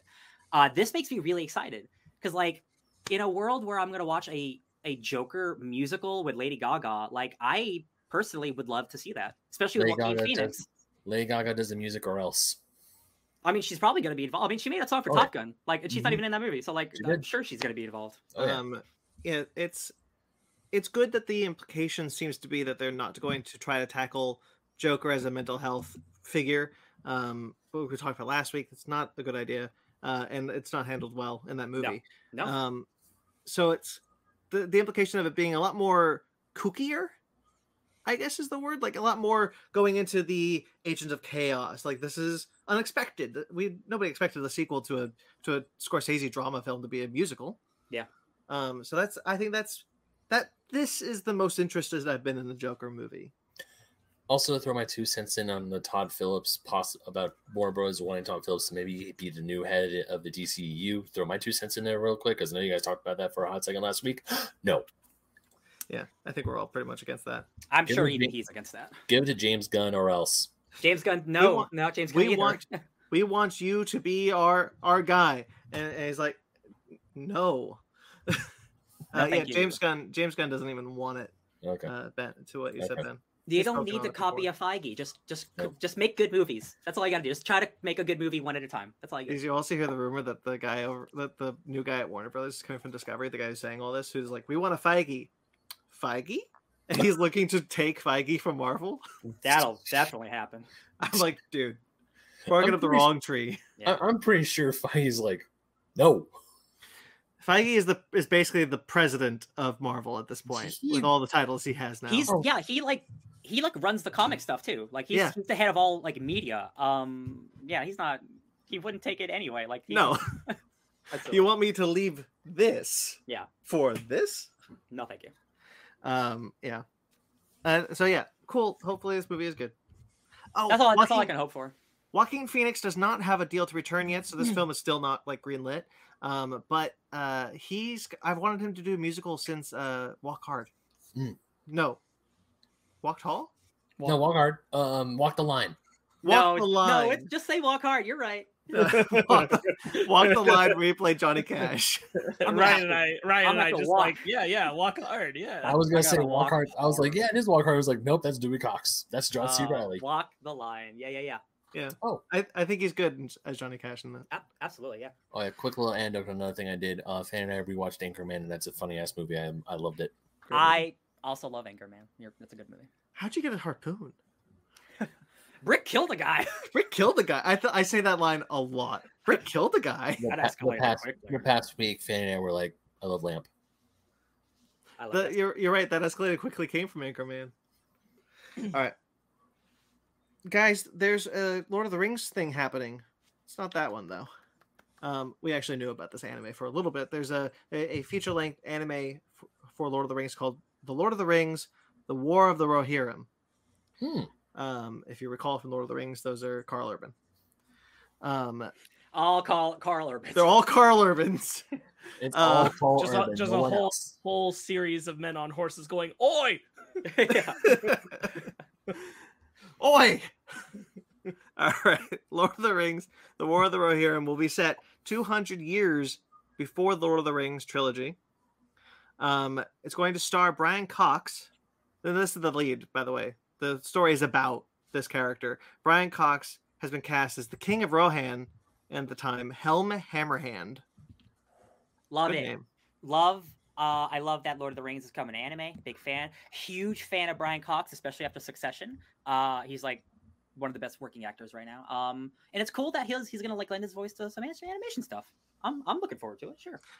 Always into more Lord of the Rings. And the other thing, the thing that confirms it's set in the film timeline, Miranda Otto will reprise her role as Éowyn. Probably Lord of the Rings. telling a flashback story or something. I think so. I think reading it's a she's book. like, let's talk about your great grandfather. From the journals of Phil Hammerhand. Yeah. I think that's really cool. I really like Éowyn in that movie. I'm glad she's coming back. Yeah, that is cool. It is tied to this Lord of the Rings. Yeah. Yeah. Sparks. I am no man. I Stab. have nothing to add. Okay. All right. Oh, we got a stupid thing. I wish I had like a buzzer. Stupid thing. Stupid thing. Yo, man, future productions, I can have that ready for you. Well, Squid Game is. By the way, this already is a thing. In Korea, there is a Squid Game reality show. But we're getting one now. Netflix is getting a competition show called Squid Game: The Challenge. You ever seen Hot Lava? That, but Squid Game. Or if you just watch the show Squid Game, it's that show. Except I assume people Hopefully- don't die in Hopefully this. with less murder. You'd assume. Wouldn't that be funny? Wouldn't that be? That's something I'd watch if Netflix was just like, yeah, no, that's awful. Secret stuff. No. There's somebody online posted like, oh, so that's why Netflix fired all of us, so they could spend $5 million to give away to some random person on a reality show. Cool. Obviously, this is a bad idea. It's literally missing what the entire point of that show is, and that show isn't credible. But it's straight up just going like, what if we did the thing they did? I'm like, wow, cool. Like, not only are you missing the point of the show, you're just doing this for money. Which again, I'm not opposed to making things out of other things, but like, you're just doing the thing you did. And other people have already done that. Mr. Beast on YouTube he recreated all of it like perfectly. There's a YouTube video that has like one of the highest rated YouTube videos of all time, like hundreds of millions of views. He recreated all of Squid Game in like a warehouse. So this has already been done and probably better than Netflix is probably gonna do. So I just can't care. Something about the way you said it felt like Tony Stark built this in a cave. Mr. Beast beat this in a warehouse. Yeah. Ryan The just box of started- scraps. Ryan just suddenly turns into Obadiah Stane. I could go. Where's I could Rich's go. voice Tony. come Ironmonger's Tony. We're ironmongers, Tony. Classic, What was classic I gonna say? Yeah, this is a bad idea. This is a very bad idea. I'm excited for the second season of Squid Game because I know that show got super popular. I'm glad they're continuing, which it makes me even more. I need to watch that first season. So I figured you watched it already. nope, haven't seen it yet. Yeah. I osmosis. Yeah. I haven't seen the end, so I don't know how it ends. But I do know what the Squid Game is about. Here, come to the come. I'll whisper it to you.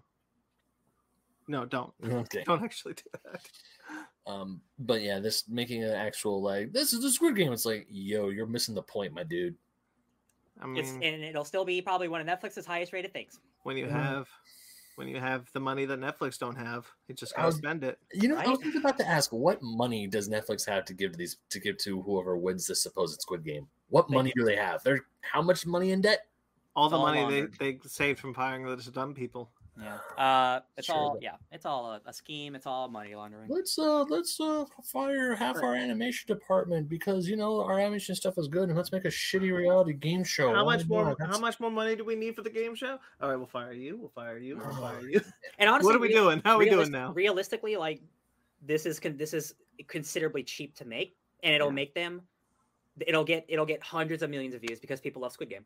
Like they're not as cynical as we are. And I think they should be, but that they're not. That's the thing, they're not. So it's Right. All right. it is what it is. All right. No, we're not going to stop it, unfortunately. Let's do it. Let's stop it. Let's get in there and I got- wipe it out. I got We- bad news. It's already been filmed.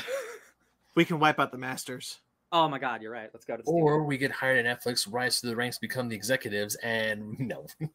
Bro, I'm not gonna pull a Reva. That shit does not work out. I hope We'll that they, pull a Taika Waititi in. Let's go ahead. if they really want to do it, I hope that they bring in like actual like rich tycoons from the investment world, but like with their animal ladies and everything. They don't know what you're Their talking big about. animal mess.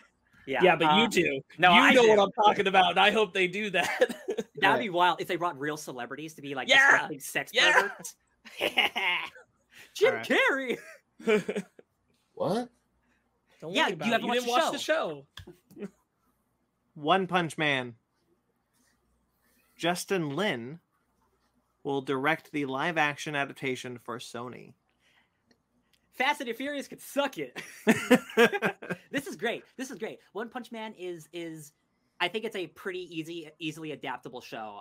While it is big and super heroic, like it's not it's you could do it. It's not too crazy. I mean, obviously, like buildings get destroyed, but you know what I mean. I think this is great. He's a perfect choice. Like he's such a good action director. And he has the character work down for this specific type of show. I think where like characters are really elevated and are really like extreme, and then one character's just like, yeah, that's cool, I guess. I think it's a great choice. Why does Simu Liu come to my brain to play One Punch Man? I mean, he's not the worst choice. Like, shave his head. He could probably be a good Saitama. Yeah, but you've watched the show, Ben? No, I just know his name. Once again, osmosis. Ben, then you don't know because he's not like no. You're doing a lot of things today, Ben. He's seemingly fine. I'd want someone who's I don't know, funnier. I don't know. I think it's a hard role to cast, to be honest. Yeah, I think Justin Lin is a great director, and I'm excited for more. honestly, Okay. realistically, you know who it could be? It could be Han.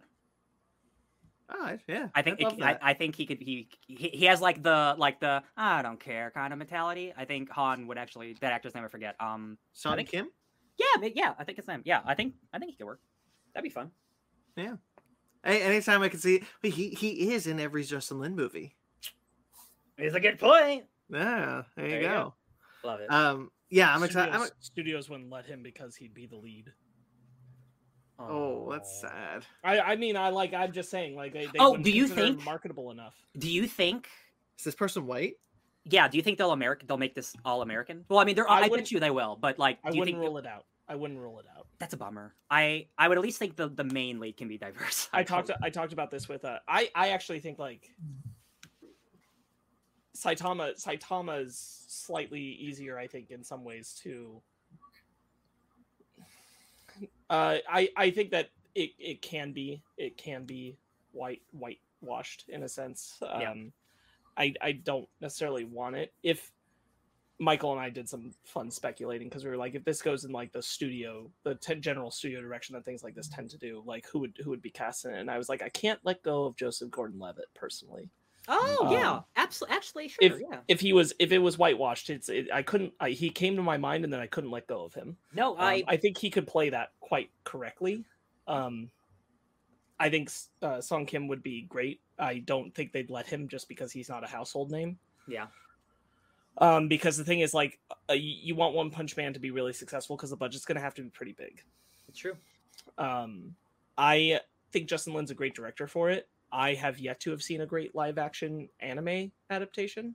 So I've seen good and I've seen mostly bad. So we'll see. It's true. Yeah, people would like to talk about like Alita was a great anime adaptation. I was like, this is a good one. I really like it, but yeah, I wouldn't call it like incredible. Yeah, I think if anyone's got a chance of succeeding, I guess Robert Rodriguez would have been that person. But I think Justin Lin's a good chance.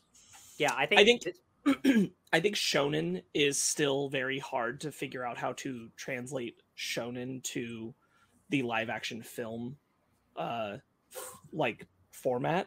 Yeah. And I'm not 100% sure if One Punch Man is it's slightly more challenging in a way because it's harder to make a narrative arc for your main character that could be contained to a live action film. Ryan kind of understands what I mean from watching the show. I do agree. I do think I don't think it's impossible. It's a steeper hill than you usually have. Because you have to limit where the arc is, and it's a long arc. Like I'm still like only 8 to 10 episodes in, and it's still like he's not where he's supposed to be yet. Like I see what's happening. Yeah. It's an interesting way. I do think actually, in a similar way, it would be challenging. I think it actually, because of how dominating the superhero genre is, I actually think this is an easy way for this one to be successful because it's about superheroes. I think the smart way to do it. I haven't watched it for a while, so the character's name isn't coming to mind. But the guy who wants to learn from him, who makes him his master, Cyborg. Yeah, so cool. You make him he's the character who has the arc for the movie. I think that's the way you do it because it's too hard to do Saitama's in a single film because the whole point of Saitama's character is that like the entire story of One Punch Man is his arc. So it's not as easily caught up as a lot of our other shonen heroes like Dragon Ball Z or My Hero Academia, where each arc or season the character has a shift, has a change. Saitama's not really changing that much arc to arc, but the characters around him are being changed by his presence. That's actually a really brilliant idea. You make Cyborg your main character, and then Saitama is like the hero, like not sidekick, but like he's like the legend that comes around. There's a One Punch Man video game, and you know how that game works? Saitama, you can't play as Saitama because he's too powerful. You have to play as all the other characters, and you have to survive long enough for Saitama to get to the battle. There's a little mini cam in the screen of Saitama just running to the spot, and you're just like, survive, don't die. Incredible. That's a really good point, Sparks. And Cyborg is such a interesting, cool character where he is the one learning. That might actually be it. That's kind of got to be the way because like it is truly the characters around Saitama are the ones who are going through like changes incrementally through the arcs, not Saitama himself. True. Question: what if he trained to be able to punch to knock someone out with one punch, right? Yeah, he did push-ups and sit-ups and drink lots of juice, and he ran a lot. Yeah, and now he can KO in one punch. Yes. What if someone else did that? What would happen? Oh, is that the show? Okay, I'm Here's sorry. the thing. Like, I'm not gonna like. I haven't finished it, so I don't know. But like, very early on, everyone's like, "What's your secret? How did you do this?" And he's like, "My legendary secret is 100 push-ups, 100 sit-ups, 10 miles a day, drink water." And everyone's like, "What? That's it?" And he's like, nobody believes him. Nobody believes him. Because is it that easy? What? I just want to. I want to see, like, would they knock each other out? Would it cancel it out? There's questions I have. Would it create a black It sounds hole? to me. It sounds to me like you want to watch and or read One Punch Man. I'll watch Premiere first. You did that. You've seen Again. that. Again, I'll do it again. All right. That's enough of that. Hell yeah. I love One Punch Man. I'm so glad we got to talk about that. It's cool. You know what else you love? No, what? Heroes that go from zero to hero. You actually are 100% right. Hercules, the Russo brothers Hercules live action remake. Honey, you mean Huncules. Yeah. Cute. So I saw a pin at Disneyland. I was like, Yeah. Guy Ritchie, Aladdin, is directing this one. We all like Aladdin here. Right? I like Guy Ritchie. Yeah, I also like Guy Ritchie. If Jafar had been cast differently, it could have been a great movie. Yeah. If he's gonna make a Hercules in the vein of his stuff that he did with Aladdin, I don't want it because I care more about Hercules than I do about Aladdin, and I'm so close to Hercules, not just as a young man who loved it, but as a Greek boy who just I can't get enough of like super good Greek shit. I don't want an okay Hercules movie. I don't want a good Hercules movie. I want a great Hercules movie. So it's okay. It could be greater, but like I think Guy Ritchie, if you go for the right tone, like if you like, I think a Guy Ritchie Greek mythology movie could be pretty cool. sure. It's just with Hercules. Oh, he made King Arthur. It's kind of like a mythology. yeah, he did. That is a movie that exists, all right. I'm speaking like visually. Like someone else is gonna write this script. Yeah. I think visually you could do something pretty cool with Guy Ritchie. And I hope they let him. And I feel like the Russos have enough sway that we could probably finally get like a standout one of these movies. Because up until now, I mean, come on. I'll be honest, Brandon. I don't agree because the Russo brothers have a movie coming out that looks grayer than anything, and it's called The Gray Man. Did we all forget Cruella? Did like everyone forget We that did. Cruella happened? No, he's And Guy was- Ritchie didn't direct it. Awesome. No, I'm talking about like that. Brandon's referring to a great standout Disney live action thing, and I'm like, Cruella happened. I specifically didn't count Cruella because it is not directly remaking a film that already exists. Sure. Like I was referring to like, I mean, I like Cinderella. I always forget about Cinderella. Actually, I really like Cinderella. All right, but I'm talking like Beauty and the Beast, Lion King, Aladdin, all good movies. Yep. Not Lion King. But like, we'll get. I don't want another one of those. Mhm. I want Guy Ritchie to like do something. I'll And, be like, honest. I don't think Guy Ritchie's the guy for this. Like real quickly on the Gray Man though, because I want to get into that. Real quickly on the Gray Man though, that's a film that the Russo brothers are directing, not producing. So like I can see them letting Guy Ritchie do his thing, and I would like to see that. Sure. You never know. There's a lot going against it. Sparks, you were saying though. Oh, I just don't think Guy Ritchie's the guy for this. Why? There's nothing about the Disney Hercules that makes me think Guy Ritchie's the one who should direct this.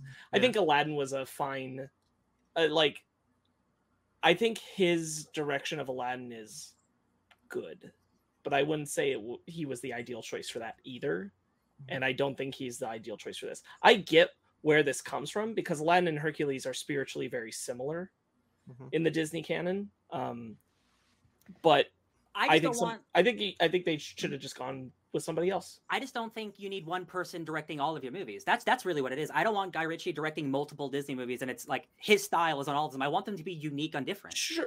This is only a second. I don't think it would be. I do think this is coming from a place of like Aladdin is similar and in that same vein.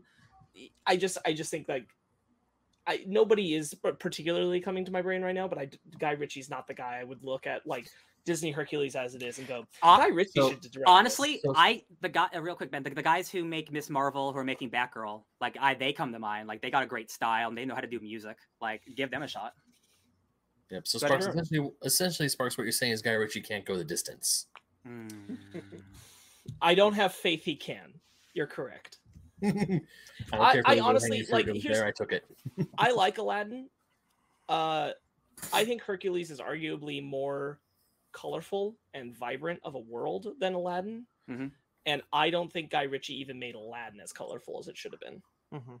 for what the Disney film is. So I agree with that. I highly suspect that like I want my Hera to be pink. I don't want her to be Yes. wearing pink.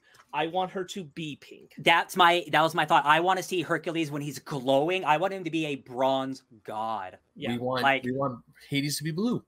Yeah, that That I'm I'm not worried about. I'm sure Hades will probably look correct because they know they can't screw that up. I'm saying I want all the Greek gods to look like the Disney canon version of those Greek gods. I want the I want Hermes them with to the be- glasses. I want them to be fun. I want them to be exaggerated because, like, we've had plenty of other Hercules things in the interim or Greek mythology things that interpret the gods in a more realistic manner. I want the Disney cartoonish, exaggerated looking gods in live action. That's what I want, and I don't have faith Guy Ritchie will do it. Yeah. I wouldn't have fair. picked him because of that alone. I want that glorious Zeus beard from the My anime. boy. So it's interesting.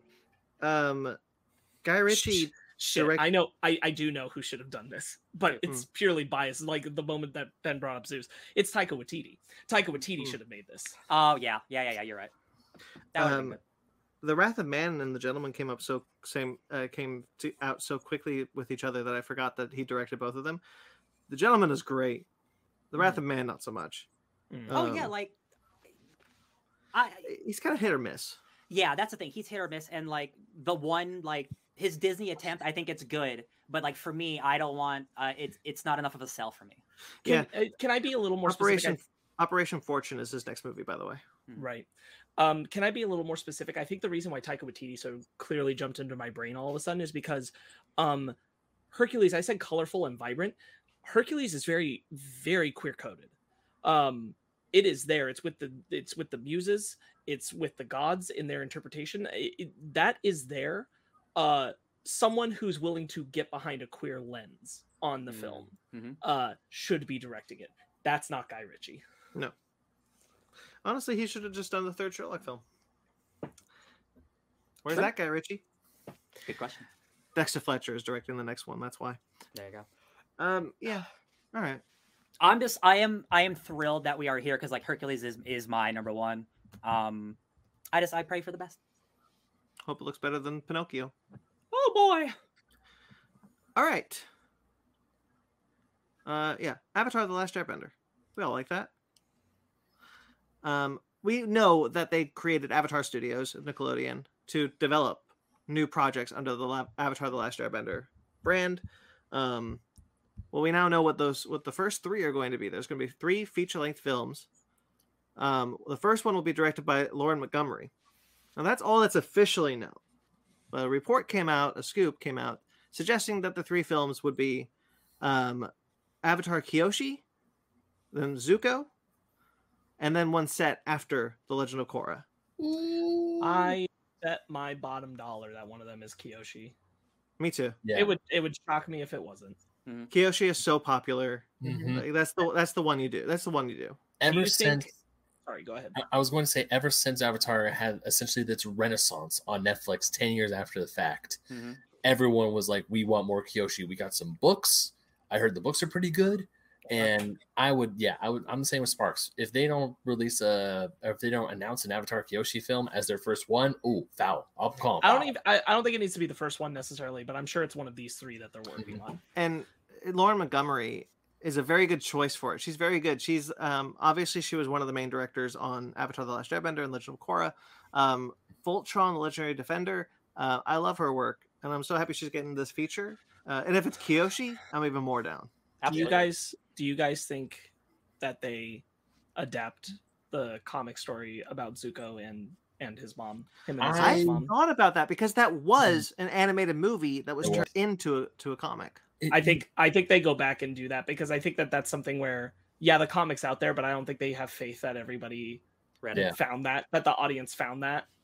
And also, that's a great story to get the gang all together, essentially, to get Zuko, Aang, Katara, Sokka, Toph, everyone Although Toph is doing a Moab in school, but anyways, it's a good excuse to get the core of the group together.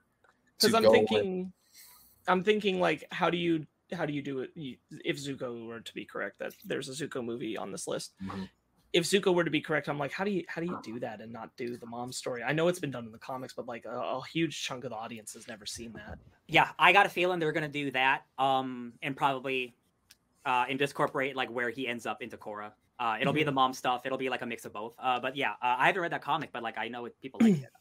It's a good comic. Yeah, I would really interested in a Legend of Korra movie.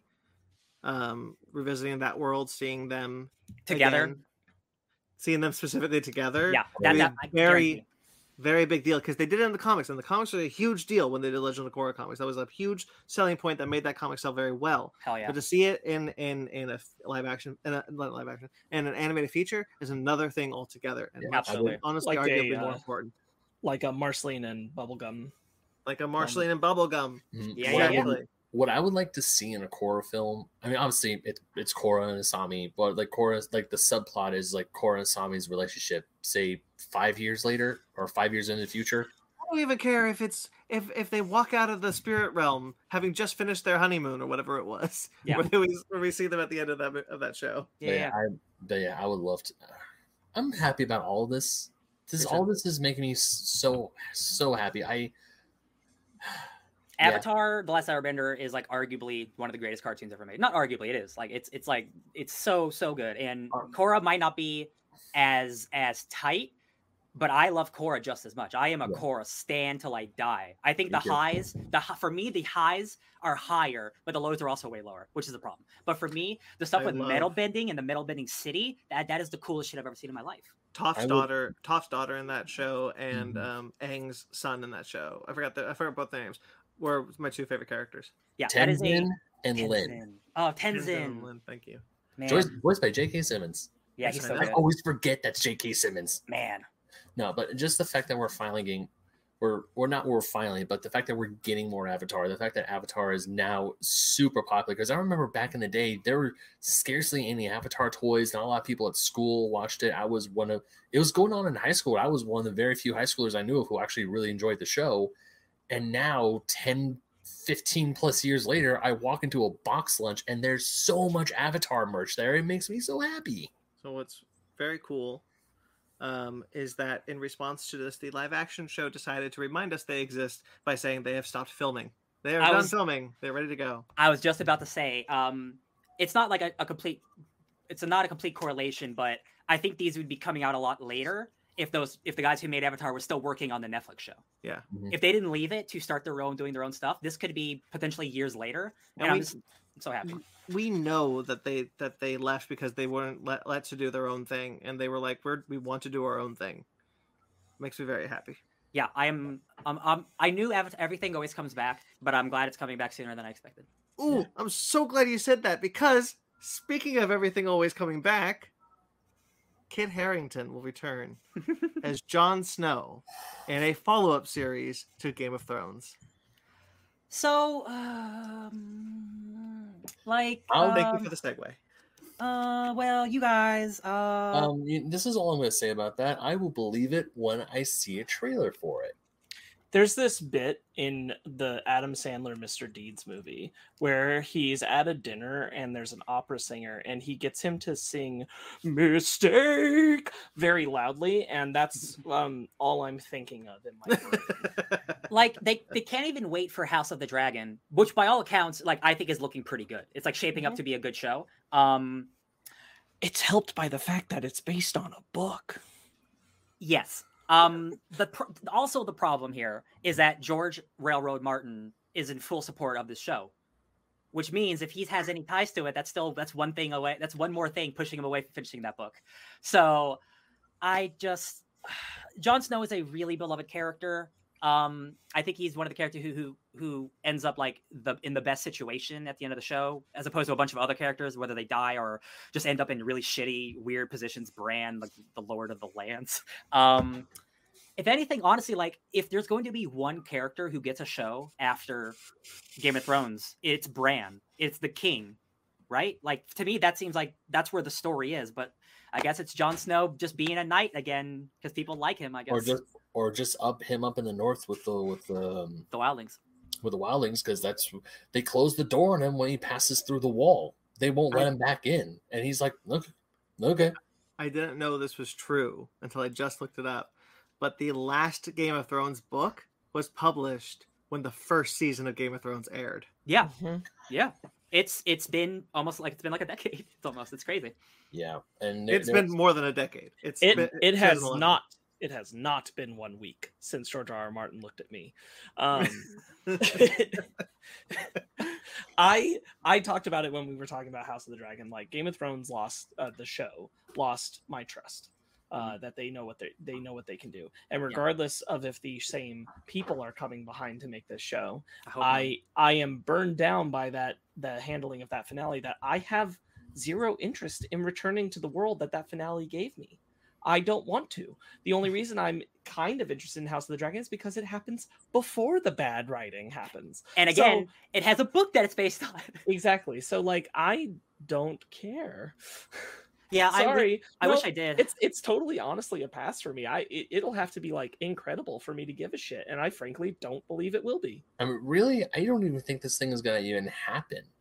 I mean, don't get me wrong. Good for Kit Harington for getting a job, for possibly getting a new job as a character that he loves playing. But at the same time, it's like I'm also a Sparks. I do not want to go back to post Bran taking the not Iron Throne anymore. I care about House of Dragon because that's the Targaryen dynasty. That there's dragons aplenty in that era, and I'm like, that's what I want.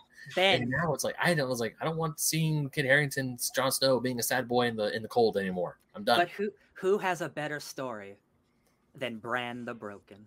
He has the worst story. That's the no, that's the joke. Yeah, I think the worst thing about it is that I can already see that in the show they'll try to like justify and fix in hindsight Dany.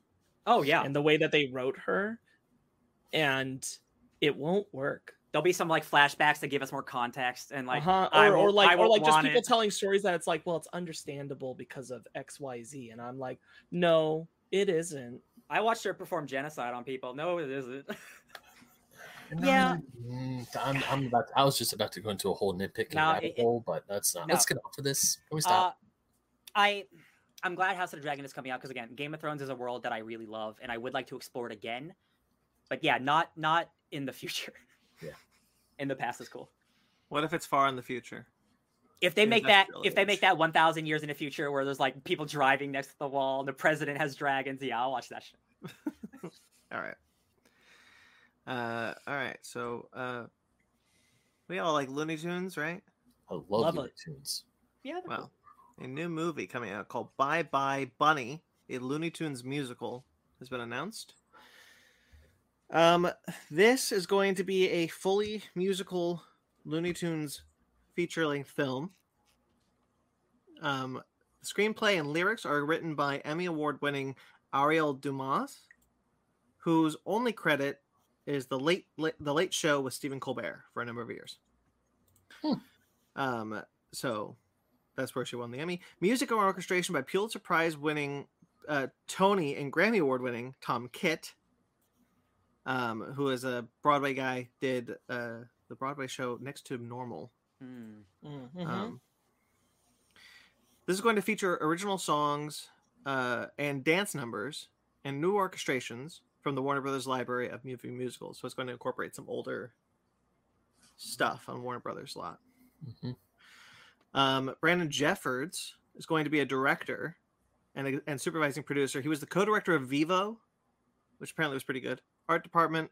He did art department on Smurfs, The Lost Village, Cloudy with a Chance of Meatballs. And he was a storyboard artist, specifically, this is the important one, on the Looney Tunes show. Cool. So he's worked with the Looney Tunes prior. Yeah. This is for HBO Max, and I'm hoping that it has a proper budget to make it look great, because the 2D stuff of the Looney Tunes show that got canceled on HBO Max, and that's a big shame, looks really good. Watched almost all of that. I think I had a few episodes left, and it's so good. The only reason I didn't finish it is because I didn't want to be done. I really love it, and so if it's got any amount of that charm to it, then we're in for a good time. Much like Disney and the Muppets, I just want them to be utilizing what they have. Yeah, Maggie's in chat saying he's gonna have a ball with this musical. I think we're gonna have a ball too. I love how they're kind of saying doing bye bye. Is it? Yeah, it's Bye Bye Dolly, right? No, Bye Bye Birdie. Thank you. Yeah, Bye Bye Birdie. Bye Bye Birdie is the high school show that I won Best Musical in the state, and I gave the acceptance speech at the Betty Buckley Musicals. Oh. Nice. Back when I had dreams. I was the pimp in Sweet Charity. That's a Ryan fun fact. If we're naming off musicals, I did the bottle dance in Fiddler on the Roof. If I was a rich man. I was in Fiddler on the Roof, but I didn't do the bottle dance. Oh, and I was halfway down a bottle. Our director, she made us balance a bottle too. No Velcro, no nothing. If it were dropped, it dropped. That's real acting. Yeah. This film is apparently about Bugs Bunny, who is retiring from the Looney Tunes musical that has been playing on Broadway for a number of years. He is retiring the role, and Daffy Duck is stepping into it, and someone kidnaps Daffy Duck, and now Bugs has to go and save him with all the Looney Tune friends, and find his passion for performing again. Yeah. Cool. The Looney Tunes show is on HBO Max, right? The one where Bugs and Daffy are roommates. Oh yeah. Oh. Right. Yes. Yeah. So there's that, and right. there's Looney Tune cartoons, and then there's the Looney Tunes show, and that's both these things are good. These are quality Looney Tunes products. I really hope for more good Looney Tunes stuff, guys. Space Jam, blah blah blah, did us dirty. Yeah. All right. I saw a clip from the Looney Tunes show where Lola's on the phone with Bugs. It's like, oh, I see a guy just like who looks just like you. I'm about to hit him. Huh? The Looney Tunes show is so good. All right. Comic book news. Star Wars Visions. We all know that show. You do. Takashi Okazaki, who was one of the head creatives on the Ronin, which is the first short film on Star Wars Visions. This is the black and white samurai one. Nice. Is going to be writing and drawing a one-shot, it looks like, not a series, of that character again, but after the story from Visions. So it's a follow-up styled like a manga. Cool. That's very cool. Okay. Yeah, I thought that was neat. Yeah. I really like the Ronin story. It's not my favorite one, but they keep expanding that one. There's a book. Mm-hmm. I have it. There's a book about him set before, and now they're doing a comic set after. I think that's funny. I wonder if you look at like the views on Star Wars Visions, and it's like Ronin 12 million, and then everything else is not as high. I wonder, because like I want to see like the twins get this kind of love. Yeah. All right. We all like Tim Drake as Robin, right? I sure do. Remember when he had the longest running Robin series? Yeah. I remember him as Red Robin. He's the only Robin to have a ongoing series up until Robin, Son of Batman. So Tim Drake, Robin, is coming. There's going to be an ongoing series written by Megan Fitzmartin, who is doing the Tim Drake stories in Urban Legends. That's the one where it was revealed that Tim is bisexual and he's got a boyfriend. So she's going to carry over there, and Riley Rossmo will be joining her on art, and she does the art for Harley Quinn's ongoing right now. Riley Rossmo is a terrific artist. He's such a unique, very cartoonish style. He's fantastic. Yeah, and basically the story is just going to continue from what Urban Legends is doing. I would absolutely love to pick this number one up. I love to support Tim Drake if I can. Although Damien's still my boy. Tim Drake, I love Tim Drake. I think he's a great Robin. I think he's a great character, and I think he's been done dirty for a number of years. The New 52 ruined that boy. Yeah, thank goodness. Like Tinian's, like Detective Comics, like really good stuff there. But he's had a rough time lately. Tim Drake and Wally West, like they just like for like a decade, everyone was just like, sorry y'all. So I'm glad to see him getting another a title again.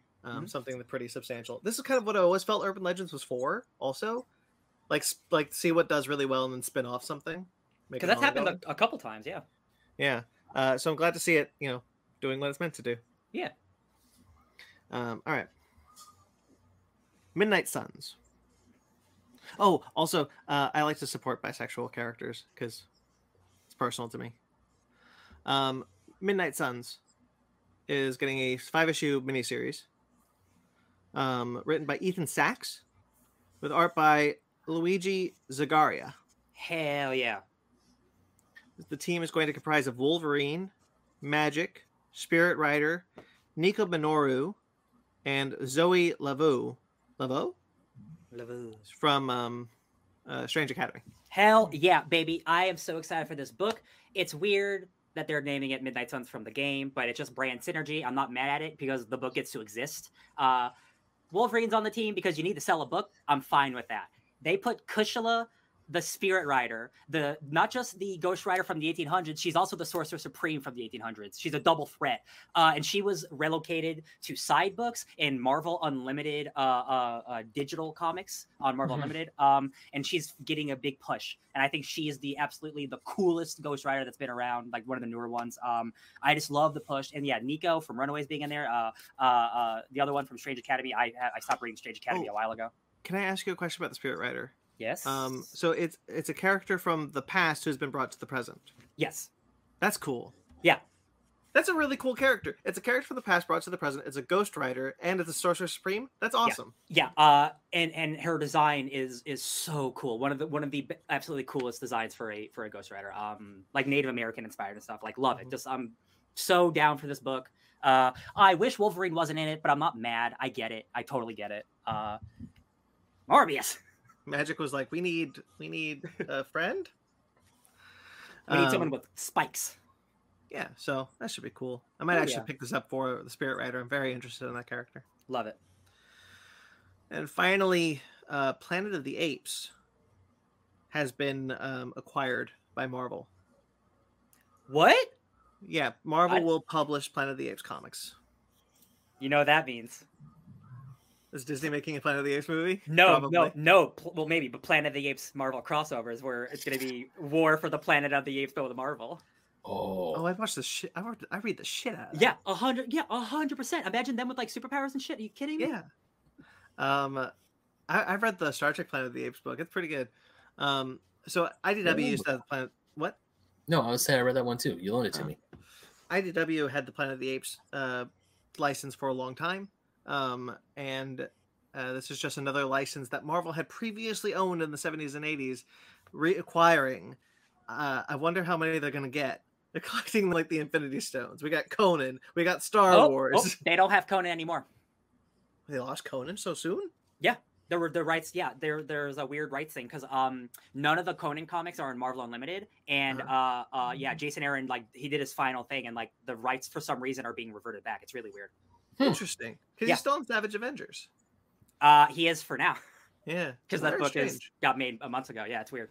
Well, either way, I mean, they had Conan. I wonder if they're gonna get Roms back. They do so much with the Space Knights. They honestly don't have to, but there's no reason that he shouldn't be a part of them. Except that he's Hasbro. Yeah, but I mean, it's like, I guess you really don't need him because like, if Transformers is lapsing, I wonder how many other Hasbro titles are leaving. IDW.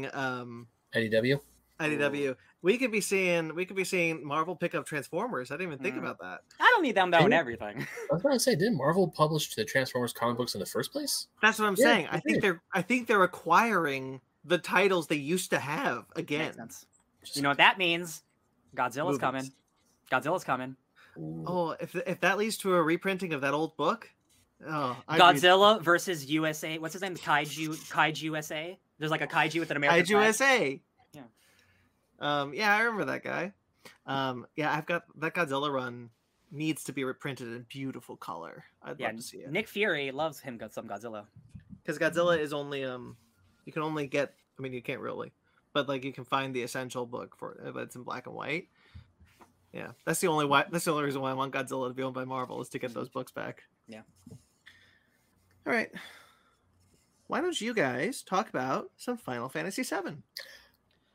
Da, da, da, da, da, da, da, da. Oh man, this might have been like the best celebration, like Oh. best video game celebration, because like nobody expected this to go this hard, and they went so hard. It's like unfathomable the amount of stuff that they released. I am so happy.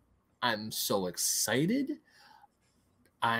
This was like they're doing something that fans have been wanting for a long time.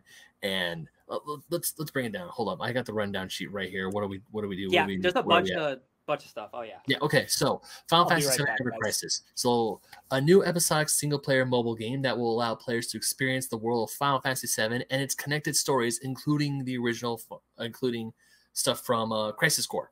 So this is a mobile game, which at first, and there's Ghost Sparks. He said he'll be right back. Oh, okay. I didn't see that. Yeah. So at first I was kind of because it's a mobile game, but at the same time, it's essentially a HD remaster of the original Final Fantasy VII with the story from Crisis Core thrown in. Yeah, it's no, like this one doesn't have Crisis Core. Crisis Core is a different thing. So the story of Crisis Core is in this one, but the Crisis Core remake is coming out. There's two different. Yeah. There's two. Yeah. Yeah. Sorry, Brandon. Yeah, there's like two different things of. This is gonna be confusing. So what? Real quick, I get it. I get it. Well, I'm gonna say it anyway for the audience. Final Fantasy VII Remake is basically bringing in all of the old games to make all of it canon into the new universe and make it all seamless and transitional. So like people who are new to it can just jump in and everything makes sense. I haven't played Ever Crisis or any of that shit. So like this is all for me. I'm so excited for all this. Ryan, Ever Crisis is essentially a retelling of the first game. Of the first two games, Crisis Core and the original Final Fantasy VII, done on your cell phone. But the combat is essentially the same. There's also, I'm going to assume there's some gacha mechanics thrown in because you see characters in different costumes. You see Cloud in a cool samurai costume. Tifa is in more of a laid back Valley Girl kind of sweatshirt. And Aerith is in this gorgeous princess dress. It's like, damn. So I'm pretty sure that there's like some stuff to play around. But the cutscenes are essentially HD remakes of, hold up, let me get my visual aid here. Sorry. Essentially HD remakes of the original low poly models from Final Fantasy VII. Yeah. So they look really good. And it's telling the story from the original game. So, woo. The big one, which I was really excited for, is the remake of Final Fantasy VII Crisis Core, which was a PlayStation Portable prequel. And it was exclusive to the PSP and arguably one of the better spin-off of the Final Fantasy VII games that we got during that time, which is, I want to say, 2007, 2008-ish, give or take. Sounds right. Yeah, PSP. Yeah. That looked like a crazy good remaster, by the way. I watched the trailer. I was shocked that was a remaster, not a remake.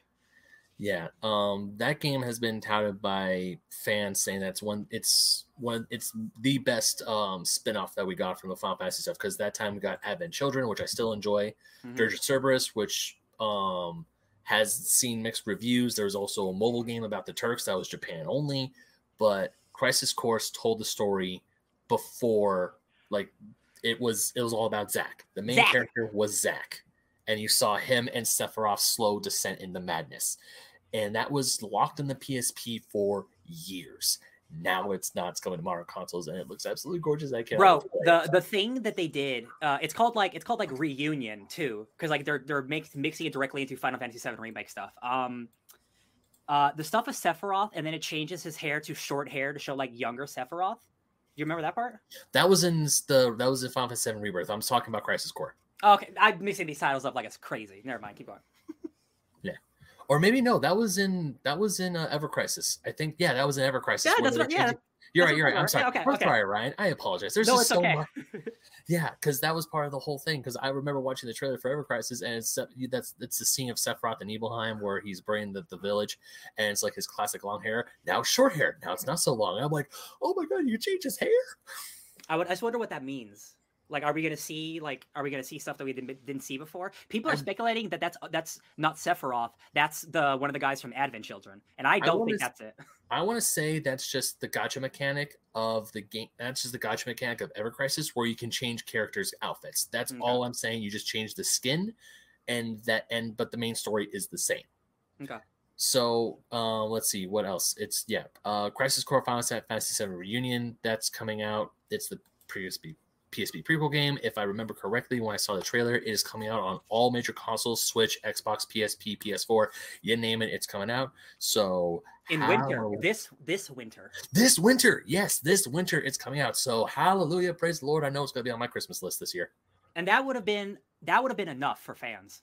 Yeah, that would have been enough. But they announced the second part then. The first trailer for Final Fantasy VII Rebirth, which is part 2 of the FF7 remake. Of the trilogy. Now we know it's a trilogy. This game better be long as hell. Yeah. Actually, I want to let you guys talk about this, and I'll ask a question. So go ahead. Okay. So this game is obviously picking up right where Final Fantasy VII Remake left off, which if you are familiar with the original game, it's different. Yeah, it is different. You're right. It's different. The when I meant the original game, I meant the remake game, where Cloud, Barrett, Tifa, Aerith, Red 13, they're leaving Midgar to go and set things right. And then you see the flashback of Zack carrying Cloud into Midgar, which never happened. Because in the original PlayStation 1 game, Zack died a long time ago. Cloud barely made it there himself. Bro, this is Evangelion rebuild shit. This is Evangelion. They're doing like new timeline using old timeline shit. That's so the trailer for Rebirth. I'm gonna start immediately playing Final Fantasy VII Remake because I only played the first hour and then I had to stop and then I just never got back to it. Like that trailer, I'm so hyped. I'm in such a Final Fantasy mood. I downloaded Final Fantasy 14 on my PlayStation 5, which is the MMO. I am so in the zone. Oh man, yeah. I'm so in the zone for Final Fantasy. That 30 minutes of just like new game, remake, remaster. I'm like, it's so good. I'm sorry, I had to step away because I really had to go to the restroom. Can you tell me succinctly what exactly the mobile one is? By the looks of it, the mobile game is a HD version that melds together the stories from Crisis Core and the original Final Fantasy VII game into one seamless story. And like it's like a mini. Yeah, but it's done in the style of the traditional Final Fantasy VII battle system. But at the looks of it, it's going to implement some gacha elements where you can change the outfits of the characters you play as. So it's like it's like Final Fantasy, the original Final Fantasy VII on your phone, plus the prequel, plus new stuff, basically. Yeah. Sure. Is this a different build than the versions you can get on mobile devices right now of just Final Fantasy VII? Yes. Okay. Yes. Yeah. By the looks of it, it's a different build. Okay. Interesting. Yeah. So it just looks pretty. Change outfits. And also, I'm going to assume it starts with Zack's story, unless they put in Zack's story when Cloud is telling about Zack. I don't know about that, but of course but I'm excited because Rebirth is definitely changing what Final Fantasy VII is. Would you say? Sorry, Brandon.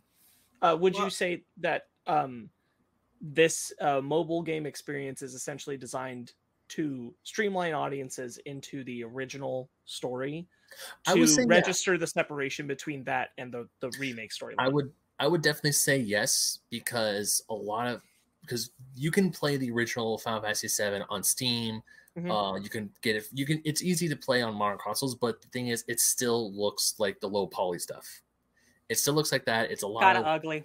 Yeah. It came out in 1997. It doesn't look. I mean, at the time it looked amazing, but it didn't look good. So I would definitely say this is a very streamlined way to introduce new players into what Final Fantasy VII was before the remake. Because as we know, the remake started to slowly and subtly change things, and now we know Rebirth is going whole hog and they're changing things. Gotcha. I think it's really, really cool that you can make a 3-game epic off of a game from 30 years ago. I just think that's really cool. Good for them. Yeah.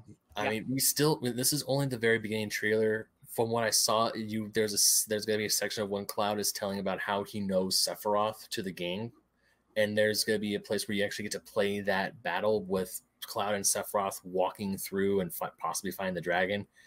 I cannot wait to see Sid and the other characters. I really cannot wait to see more gameplay. This is coming out It's aiming to be coming out next winter.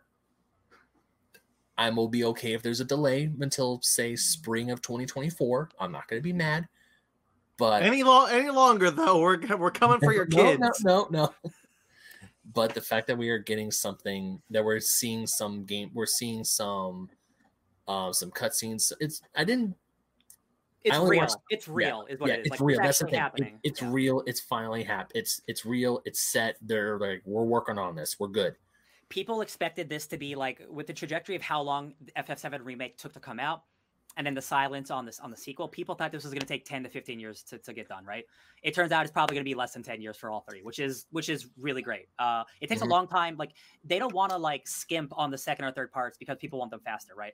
Those are huge, high polygon, high quality games. Like, they look insane. So like, I don't mind waiting 4 years for every new one. That's not. And also, I'm okay with this, with the later two games being on obviously being on the newer consoles, because as much as FF7 is so ingrained into video game culture, into video game pop culture, the fact that Square was like, yeah, a lot of people were complaining about, oh, you're only doing up to Midgar, that's like 10% of disc 1, what's going to happen? And now when they actually played the game, they're like, what are you doing? This is a new experience. It's like something it's something you do know, but at the same time, you're getting a brand spanking new experience. And I am for it, because something like that recently. I don't honestly. I'm trying to put my words correctly, or say the things, the emotions I'm feeling when I saw this trailer. It's exciting. No, Ben, it's like it's absolutely exciting, because like, again, like, we didn't expect to see this for a long time. No, I don't think anyone truly expected to see it. And the fact that even if it doesn't come out next year, if it comes out in a year and a half, that's still a year and a half closer than I expected it to be. You know, like they showed us a full ass trailer. So I'm like, that game is being worked on for real. It is really exciting. It is. And thankfully, with the more powerful hardware of the PlayStation 5 and the Xbox Series X and /S, they can put more, and they can make a longer story. They can make a longer game. They can add more stuff into it that they weren't able to put into the PS4. So I'm not saying this is going to be a 100+ hour RPG. I'm not saying that. I'm not going to be mad if it does. Together it will be. Together it will be, yes. But I am excited to see what they're going to do, how far into the FF7 story we're going to go into, and what exactly is going to change and how they're going to play around with it. So you haven't seen the Evangelion Rebuild movies yet? Not yet. I fully suspect it'll go in the same trajectory, where the first one is mostly the same. It starts to change a little. The second one, or third one, because there's 4 Evangelion movies, it starts to teeter way more off. And then the third one, it's a completely new thing. I wouldn't be shocked if the third one, it's like, how did we even get here? Like, I'm so if they do that, I would assume they're gonna, up to when you get the last party member, which, if I remember correctly, is Sid. Like, we get the whole party: Yuffie, Vincent, everyone. Like, you get Yuffie, you get Vincent, then you get Sid. Once you get Sid, that's when things start to go off the rails completely from what you remember, and then it's a whole different story. It's a thrilling time for Final Fantasy fans. I am so excited, and also I remember I was having lunch at Disneyland when I saw that text, and I was like, ah! I love it. Can you confirm, Sparks? I know you were there. I was there, and I was. All right. Oh, and also Grayson. Sorry, real quick. Grayson is in the chat. He said he got to play Crisis Core back on the PSP. Really fun game. Zach's journey during the game was a real fun one, showing how the other three soldiers interact. I am excited, once again, to play that game on modern consoles. Never got to play on the PSP, and of course, FF7 Rebirth is coming. Yay! Just real quick, since we brought up the Evangelion remakes, just a reminder for everyone that if you are interested, we are talking about those for our 300th episode. You got 11 weeks to catch up to all of us. That means Ben also. Easy money. Only 4 movies. I got to rewatch them. You got 11 weeks. You got plenty of time. All right. We all like Funko Pops. We do. In some way, shape, or form. I like it when my friends buy me ones that I like. We like Mondo. I love Mondo. I mean, I would say this is one of my favorite Funko Pops I own. Ben, we're off Funko Pops. I'm sorry. Yeah, where's your Mondo posters? I don't have any Mondo posters. We all like Mondo, their vinyls and their posters. Well, what if the two of them were one? Okay. In a holy matrimony that happened this week, Funko has purchased Mondo from Alamo Drafthouse. I'm sure this is a good thing. Mondo, Well- I was encouraged when Mondo put out their letter saying like this is pretty much what we need. We need resources, and we trust the Funko brand to treat us the way they've treated other subsidiaries they've acquired, where they just kind of let them do what they do, just with better resources at their disposal. So what happened with So- Loungefly. Beautiful. Yeah, so if it ain't broke, don't fix it. So basically, what this is, Alamo Drafthouse was they're a small company, and they had Mondo, which is a growing company, and a company that has been growing for quite some time, and it's still about only 30 people work there. Wow. So basically what they said, the Alamo Drafthouse was like, no one's getting laid off. They're just merging with Funko to get Funko's resources. It's the same people, very similar. Everyone's saying we're keeping the team together. We're not changing a thing. We're not touching them. What they're doing is working. They just now have our resources to continue to grow. Awesome. And Good to hear. And Funko has, God, their resources are insane. And I can only see this as a good thing, because aren't the Mondo posters and some of the other things that Mondo puts out, don't they also become like really hard to get? They sell There out are fast. collector's items, yes. Yeah. So I would say I could see this as a great boon for Mondo. So Yeah. maybe more collectors can get some more of their stuff. Yeah, actually, because Mondo puts out great product, but they're also pretty expensive because you pay for what you get. That's not a bad thing. It's not even necessarily like, most of the time they're pretty reasonably priced when you consider it. It's that you do not have the opportunity to, like, you got to buy it now if you want it. Yeah. Like when they're going to drop it, if you don't buy it now, there's no guarantee you'll get it at a later date. So if you don't have the funds now, tough. And that's what can make it kind of hard. Brandon, remind me, isn't your Godzilla poster the one where it's all rubble but it's in the shape of Godzilla? Is that a Mondo Indeed. poster? It Mhm. is. Yeah. I have 4 Mondo posters. My 4th one, thanks to Sparks. Is that the Shin Godzilla one?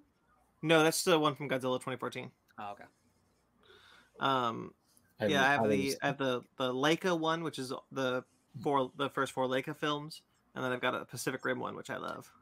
I have so many I couldn't even begin to tell you. I remember when Brandon first showed me that Godzilla poster at, I want to say it was my very first Comic-Con 2013. I got it there, yeah. Yeah, you got it there, and I was bummed because I didn't have the money to get it. So yeah, like Spark says, if you don't have the funds for something kind of tough, like for someone like me who would really wanted that Godzilla poster but wasn't able to get it.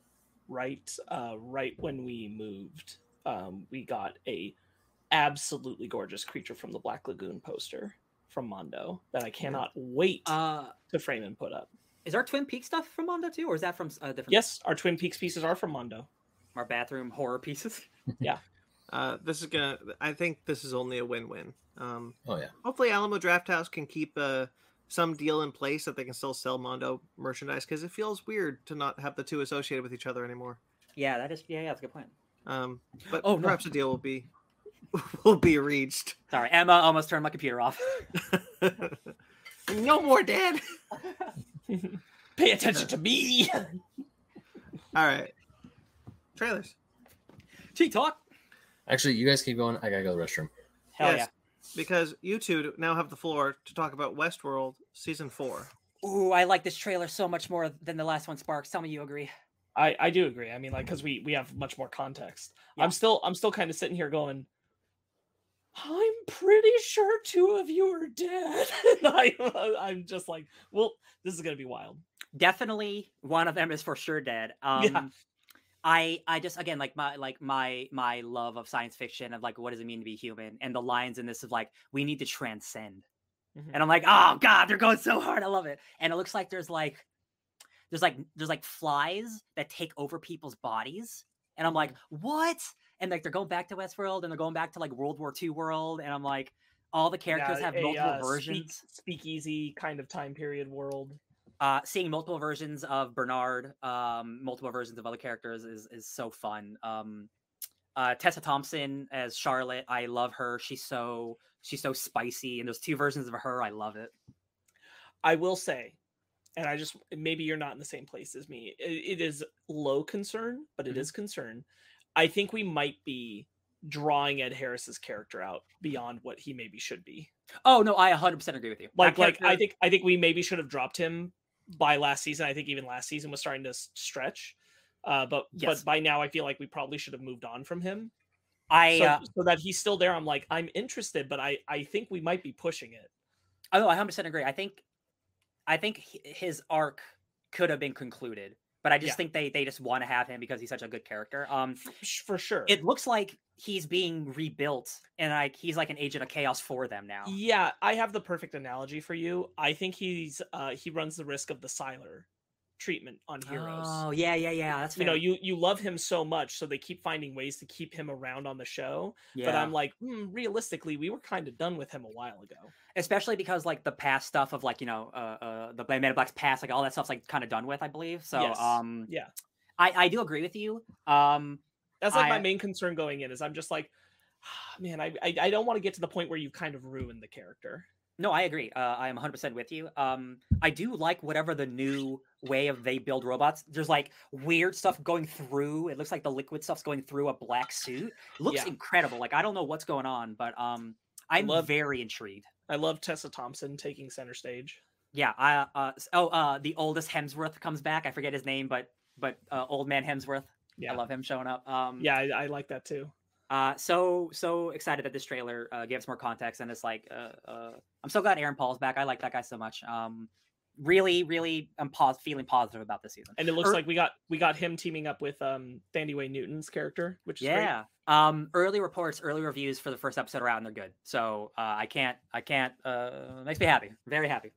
There's a vibe here. There's this one shot where like a dude takes off a helmet, and it looks like we're going a little closer towards like some of the stuff they were doing aesthetically in the films. Specifically, like it almost looks like we're approaching Future World, Yeah. the sequel film to Westworld. That's now that you say that 100% makes sense. He looks like he's wearing like an astronaut helmet. Yeah. 100%. Yeah. That makes sense. It looks like we might be approaching the aesthetic from Future World, and I'm very intrigued by that. Yeah. God, that line is like, we need to transcend. I'm like, yeah, baby, let's get wild. Love it. All right, Scavenger's Reign from Titmouse. I want to let you know, in case you didn't know, Scavengers is a 2016 short commissioned by Adult Swim. It's 8 minutes long. You can watch it on YouTube. Came out on Adult Swim Toonami. And this is an expansion follow-up show based off that short. Heavily inspired by the artist Mobius. Looks, y'all, this is my favorite trailer of the week. Y'all This is like right up my Annihilation? alley. I 100% thought of Annihilation, like weird stuff growing out of people. What a beautiful hand-drawn animated look. I love this. You know what else I thought of is Annihilation, and then the Vita Ayala comic that I can't remember the name The of that Wilds. we read a while ago. Yeah, the Wilds. Absolutely. Yeah, good call. Yeah, there's just great imagery here. Highly recommend watching the short if you haven't. If this interests you, like watch that short. This is going to be picking up from that, much as like many animation projects tend to. Really cool. I am extremely excited for this. What's the guy? Oh, the guy from Final Space is trying to get a Canoe Kickstarter going. God damn it. You know what? I should have made sure we put that in the news. Yes, Olan Rogers is trying to get a short made on a Kickstarter for a short made. I think it's already made its like initial funding, so it will happen. But like there's stretch goals for making the animation longer and adding in other things. It is Godspeed. It is its own short that is not at all a spiritual conclusion to Final Space because he doesn't own the rights to the characters or anything. So it's its own thing, friends. Didn't he say in his video, because I watched his video, it was like, look, I got Final Space because of this, and if this leads me to be able to finish Final Space, I gotta try. Yeah. So this is a spiritual successor, but it's him wanting to show the hunger enough that he might be able to get some back-end project to just give a conclusion to Final Space, which was he's very honest about it, that like his show was canceled purely because of the it was a decision made in the AT&T merger, in the merger decisions, and that's what cost him is the merger decisions between AT&T and Discovery, and that's awful because Final Space is a fantastic cartoon. So and his first major show. It was he was asking for $80,000. It only made $350,000.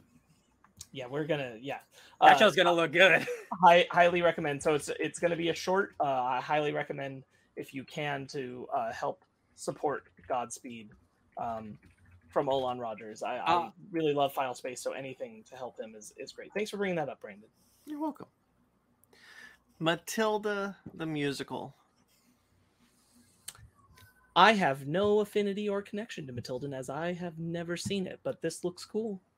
I've seen Matilda once and I like it, but I've watched it when I was a kid, so I also have no real connection, even though I've seen it. I think this looks great, though. I hear the music is really good in this musical. I was immediately drawn to the song where the kids were like, "We're shitty kids singing shitty songs, being shitty to each other," and I'm like, "Oh, that's awesome." I'm really into this, actually.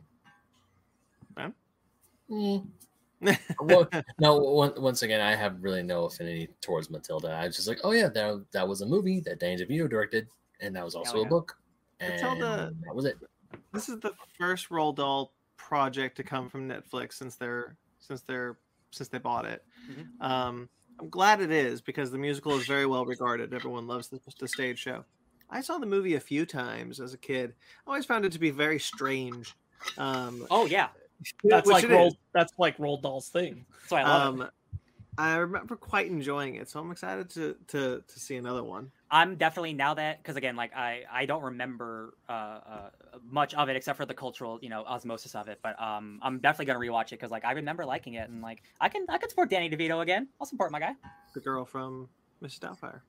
Mm-hmm. The little girl. Not Mrs. Doubtfire. Can you imagine Mrs. Doubtfire as Matilda? I could, and I want that now. All right. Kung Fu Panda: The Dragon Knight. Jack Black's return. I have personally nothing to say on this. Nothing against Kung Fu Panda. Just like I saw the first movie and I liked it, and I never did anything since. So I'm gonna go to the bathroom real quick. Go do it. He's not muted, so we're gonna hear the whole thing. Okay. What do we think about this one? I actually did not. I missed this one, to be perfectly honest. Oh, that's fine. Sparks? This looks no different to me than the other Kung Fu Panda shows that have been made, except Jack Black is doing the voice. Yeah.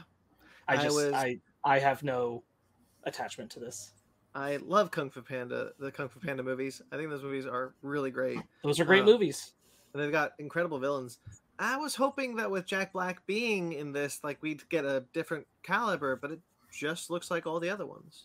Yeah. To be honest with you, between this and the other show, I'd rather watch the other show where he's bonding with his dad, because that's at least a more interesting story point to me. And also Christopher Swindle's on it, which is frankly more appealing to me right now than this, because it doesn't sound like Jack Black's like in love with this script. Yeah. It kind of sounds like he's phoning it in. How do you guys feel about this trailer? No, I'm not crazy. Okay, because like I not just because I don't like Kung Fu Panda, I thought this trailer wasn't very good either. Didn't see it. But Brandon's point is that like with Jack Black coming back, he kind of hoped that the quality level of it was going to be more on par with the films, but it seems to be just like most other DreamWorks shows that are spin-offs of the films. Like it just doesn't seem of any quality difference from the Kung Fu Panda show that was on Amazon. In fact, I would argue that one seems more appealing to me personally. You know what the premise of that show is, by the way? Isn't he training the young pandas? The reason is because the young pandas all have a special ability from a previous Kung Fu master, like Oogway. See, it's just a more logical follow-up to where Kung Fu Panda 3 left off than this. This feels totally disconnected from the Kung Fu Panda films, because like none of the characters, with the exception of his adoptive father, appear. Mm-hmm. It's like he's just ostracized out of the canon of those movies to do this show. I'm not even familiar with the universe, and even I could tell, like, I don't recognize any of these people from those movies. Yeah, it's the same way they're not in the last show, the Amazon show either. But that was explained because of geographical distance. Right, that's the thing. Is like if he's staying with the pandas, I get it. Yeah. And then it's still the attachment to his dad and everything, and that was following up on plot points from 3. It made sense. But here, this just feels like he's removed from everything to be removed from the movie canon. Yeah. Not that I'm saying it's non-canon, but like it kind of doesn't care where it's at. So I don't know why I should care about it. Mhm. I really Ryan, like you those. would really like Kung Fu Panda 2. Oh, Kung Fu Yes, Panda you 2 would is amazing. really like that one. I I think think I think Kung Fu Panda 3 is also good. I think Kung Fu Panda 2 is the best of the three, personally. And I Okay. think you'd really like it. No, two is the only one I've seen, and I loved it. Interesting. Yeah. Why? I'm just curious. Why? I'm not someone who would ever watch a sequel without seeing the first. That's just not who I am. So I was with someone who had free passes, and he really wanted to go see Kung Fu Panda 2, so I was like, I'm not gonna turn down a free movie, and I saw it, and I was like, yo, this is really freaking good. Free movie is actually makes sense. I will also back up Sparks by saying I do believe Ryan you'd really like 2. Ben, I think you're gonna I think you really like all 3, and you should do that. I was interested in watching the first one and the third one when it was Gary, coming out. The whole story of 2 is good, but Gary Oldman's Peacock villain is exceptional. He's the reason why I love the movie so much, is All because of how good quite of a honestly, villain he is. Quite honestly, Kung Fu Panda, the whole trilogy, have great villains. They do. I don't disagree. Is J.K. Simmons one of them? Isn't he the third one? Is he the first one? No, that's Ian McShane. He is. You're right. He is the third one. He's the ox in the third one. Yeah, Ian McShane is the first one. Oh, really? Ian McShane? Yes, Ian McShane's the first one. The villains in the Kung Fu Panda films, the last time I was watching, I was like, you know what? They've always been well-rounded and well-developed, and their motivations make sense, and they're like solid. Like sometimes some of the best villains in cinema, honestly. The Kung Fu Panda films are shockingly quite good. Yeah. Okay. Unfortunately, this one does not look on par. All right. Let's go. Dragon Ball Super superhero. I want to get this right out of the way. This is a bad dub trailer.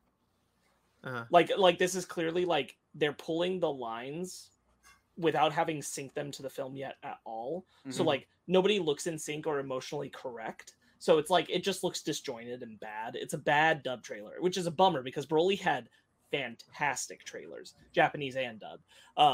This does not. This is a bad dub trailer, and that hurts it a lot because when I've watched the Japanese trailers, I haven't been as bothered.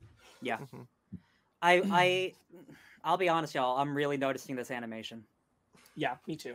Yeah, it's bumming me out if I'm being honest. They're hoping... relying on it a lot. It seems like.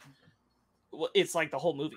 The whole movie is this. They made this choice. I don't think it was the right choice.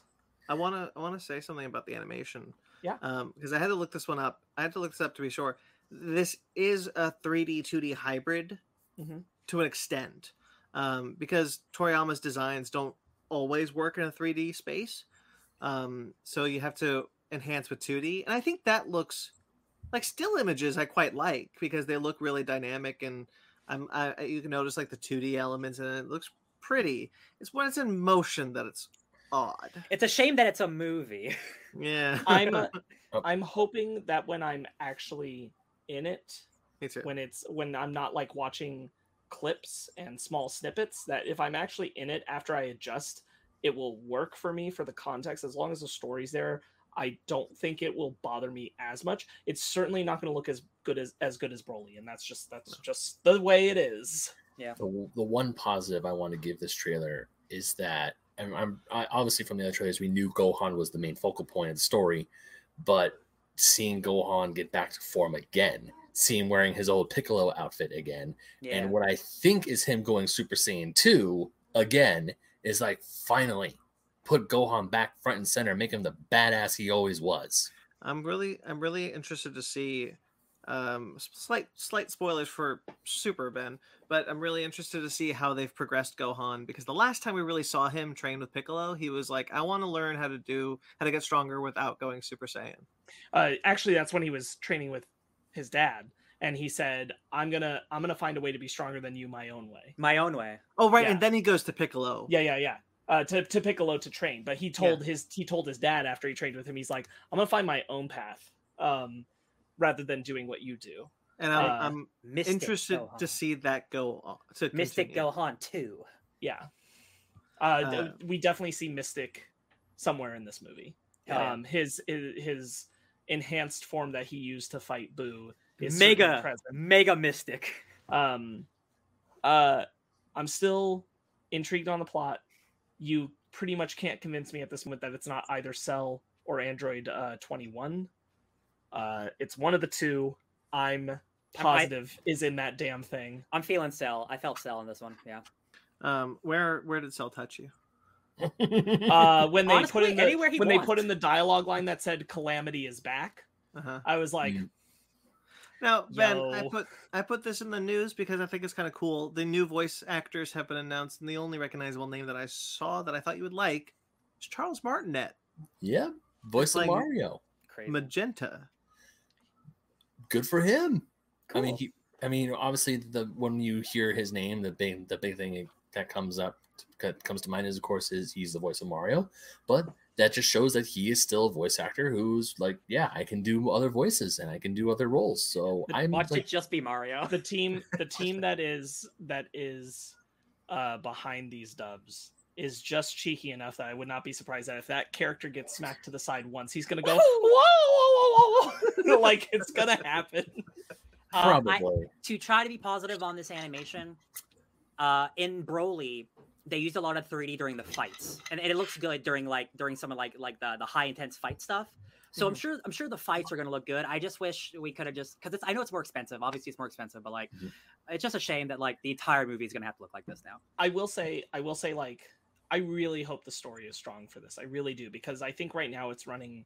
I'm working so hard not to pay attention because this is out in Japan already, and I'm trying not to pay attention to what's up. I found it online already, and I'm yeah. not gonna watch it. No, yeah, I'm gonna wait. I want to see it in theaters, but like, I'm avoiding all that shit. But I think this runs the risk of feeling like a side movie venture, like some of the later Dragon Ball Z films did, rather than an adventure with our cast, because like it's a known fact. I'm not spoiling anything. Like pretty much what you're seeing of Goku, Vegeta, and Broly is the amount that they're not going to show up for the final fight. They're staying off for their own shit. Which seems to be very exciting that they brought Broly to be trained on Beerus's planet, which is I'm jamming. Oh my god, feeling boy. Imagine Broly like going like Super God, Super Mega God, Super Saiyan or whatever. He doesn't need to. His base Super Saiyan is stronger than a Super Saiyan God. Oh yeah, but that's kind of the problem, is like you're explaining why we're not getting those characters in this film, which is cool and fine, and I get it, but it's also making me like, yeah, but is there any way I come out of this movie not itching for the thing that does more with those guys because of that? Yeah. And that's going to be tough. Like that makes it so the story has a big hurdle to overcome, and I really hope it clears it. I believe in need to Gohan. watch Dragon Ball Broly again. Yeah, Bro. I haven't that's a seen great it. movie. I haven't seen it since theaters. That's a mistake. That's I just a know, and mistake. every time I see it on the store on Blu-ray, it's like I should pick this up, but it's like, no, I don't have the money. I gotta pick up other things. It's true. All right. Puss in Boots: The Last Wish. Yeah, this looks great. Boy, This looks great. Spider-Verse was the best thing to happen to animation, y'all. For real. Like this doesn't look like exactly like Spider-Verse or anything, but like it's not the Shrek 3D style. It's doing this like incredible, almost kind of like the Bad Guys, right? Was that the Bad Guys. The Bad Guys? Yeah, where it's like a really good look and like it looks funny. My one critique, I hate 3-minute trailers that show you a lot of the movie. I feel like I saw like a lot of like the plot, which is fine. I just don't like 3-minute trailers; they're way too long. Sure. I love the 2D animation hybrid stuff we're getting here. I think it looks great. I think this was the first time I saw a Puss in Boots trailer on the big screen, was before Lightyear. I don't think I'd actually seen one in theaters before that moment, and so it looks great on the big screen. I can really see the strength of the animation. I love Puss's stupid beard. Yes. I'm here for it. I'm very happy. I haven't seen Puss in Boots, so I guess I'll have to watch that. I haven't seen. It's worth doing. Yeah, I haven't seen the solo Puss in Boots movies either. But this animation one. does. Oh, one. Excuse me. I haven't seen the solo film because when it came out at that time, I was kind of done with the Shrek universe. I was done with the. I would say I was done with the new Shrek ones. I still haven't seen Shrek Forever You're or fine. Shrek 4. You're fine. You are so okay. You're so fine. It's not even funny. But I must say, I do love Antonio Banderas as Puss in Boots in 2. 2 is my favorite Shrek film. It's an amazing film. That's a great film. Yeah, 2 is the best Shrek film. Yeah, it is the best Shrek film. it is. I but- agree. Yeah, but I will say this animation is gorgeous. Like, I love where he gets the espresso and just the fight scenes. I'm like, man, this looks rad. I really like the first Puss in Boots film. I'm very happy we're getting a second one. Oh God, the voice cast, real quick. The voice cast for this is insane. So obviously Antonio Banderas, Selma Hayek, Florence Pugh as Goldilocks, John Mulaney is in it, Olivia Colman, Ray Winstone. Come on, crazy, love it. Yeah, I'm stoked that this looks as good as it does. Yeah, and it really does. I'm excited to see it. Yeah. All right, main topic.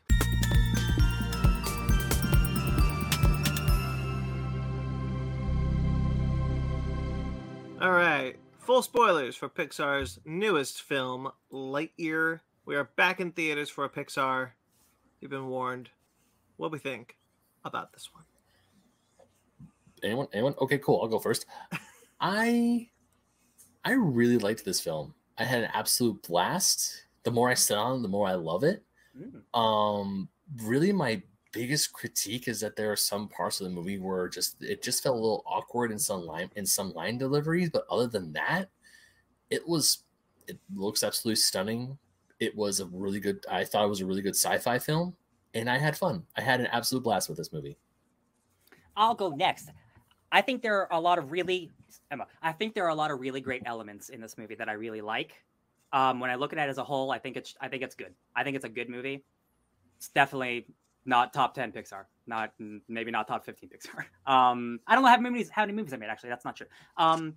26. We just had a 25 film discussion. You're right. Absolutely. This is in the middle. Absolutely. This is a middle Pixar movie for me. Absolutely. I didn't hate watching it whatsoever, but especially after Turning Red. I was like, man, this just feels like a movie I'm watching half the time, which kind of bummed me out, to be honest. But I enjoyed it. Sparks. Yeah, I had a really good time. I definitely had ramped down my expectations a while back because I was getting too hype and I knew it. And I'm like, all right, I don't want to be upset. So I pulled it back, and it's not everything I think I would have envisioned the Lightyear film to be, but I'm still pretty darn pleased with it. We'll get into the minutia of it, but I really like the space ranger venture feel of it, and I really think that it executes on the story it's telling well. Yeah. I think I fall with you, Sparks. I pretty much echo everything you said. I really enjoyed this one. I had a good time with it. Not as grand as I would like a Lightyear film to be, as I kind of always envisioned what something like that would be. But I was happy with it. I'd totally watch another one, honestly, if they wanted to make a sequel. All right, so that's why we dive in. What do we want to start? I don't know. I'm definitely the lowest on this movie, so you guys start. All right. What we've talked about this before, and I'll extrapolate on this again. But what I love about Pixar films and Pixar trailers specifically is that they never fully tip their hand on what the film is about. Because with the trailer, especially the second trailer, it felt like, oh, Buzz goes back to his 60 some years in the future, and it's like from the now to the then to the future. Right. But the fact that Pixar decides like, no, this is him constantly, they're trying to test out to see what's the right mixture. I love that. And you see Hawthorne age. You see her go through her lives. You see her engagement, her wedding, her son's graduation, all of that. And I could have swore in my theater there was a few people sniffling when she was giving the last hologram message to Buzz, and you see little baby Izzy. It was us. It was us. Oh, okay. It wasn't the theater. It was us. No wonder. I think that that decision is my favorite decision about the whole film. Yeah. Is the narrative choice that this is Buzz making a choice to do these 4 years and not weighing the cost on himself, and punishing in essence punishing himself for a perceived mistake. And costing himself life, like life with people he cares about. And that felt so much more rich than what I thought we were going to get out of the time jump from what we got in the trailer. So to your point, Ben, I think that was like, I'm so glad I didn't know about that. Yeah. Because like in the moment of watching it, I'm like, oh, Buzz, what are you doing, bud? Oh, buddy. Ooh, here you go. I talked last week about the Buzz Lightyear little mini documentary on Disney Plus. A reason why I felt like it would be best for you guys to watch that after is because it tells you that story beat that he's been jumping 4 years. Oh, that's awful. I knew that going in, but it didn't impact my enjoyment of that. I still think it's one of the best things that the movie incorporates. I really liked what that meant for Buzz, what that does for the story, and how you see all the place just expand over time. Yeah. I quite like that. I love how how it does expand. I love how of how the base grows, of how like the turnip is the main building, but then you got all these other buildings popping up, and even I know we're jumping ahead to the end of the film here, but when they blast off and you see a much more greener planet, a much more tamed and maybe not tamed, but more agricultural. There's like a more lush green fields, like farms that are growing there, and it's like, so they really are okay with making this planet their home, and I kind of dig that. And that's the thing of like, that's Buzz's punishment, right? Everyone is living their life and realizing like, well, actually we've got a life here, and I wouldn't want to lose this. I wouldn't want to trade what we got. And he never understood that because he keeps jumping 4 years. Right. And Buzz is the only one who truly feels like being on this planet has become a mistake. Yeah. And other people have accepted it, and Buzz refuses to accept it. I think what's really good about Lightyear is that they do a great job of extrapolating backwards from the toy to create the character that would have made that toy. Because up until the moment when Buzz sees the toy commercial in Toy Story, there's a lot of connection between that character and this character. They're both so stubborn, so overconfident, so locked into their own sense of mission and what they need to do, that I think they do a great job of expanding on that character. And then it doesn't feel wrong to me that Buzz would need to be hit over the head with the lesson, right? For most people, it would be enough when Hawthorne passes away for him to be like, okay, I have gone off the rails with this.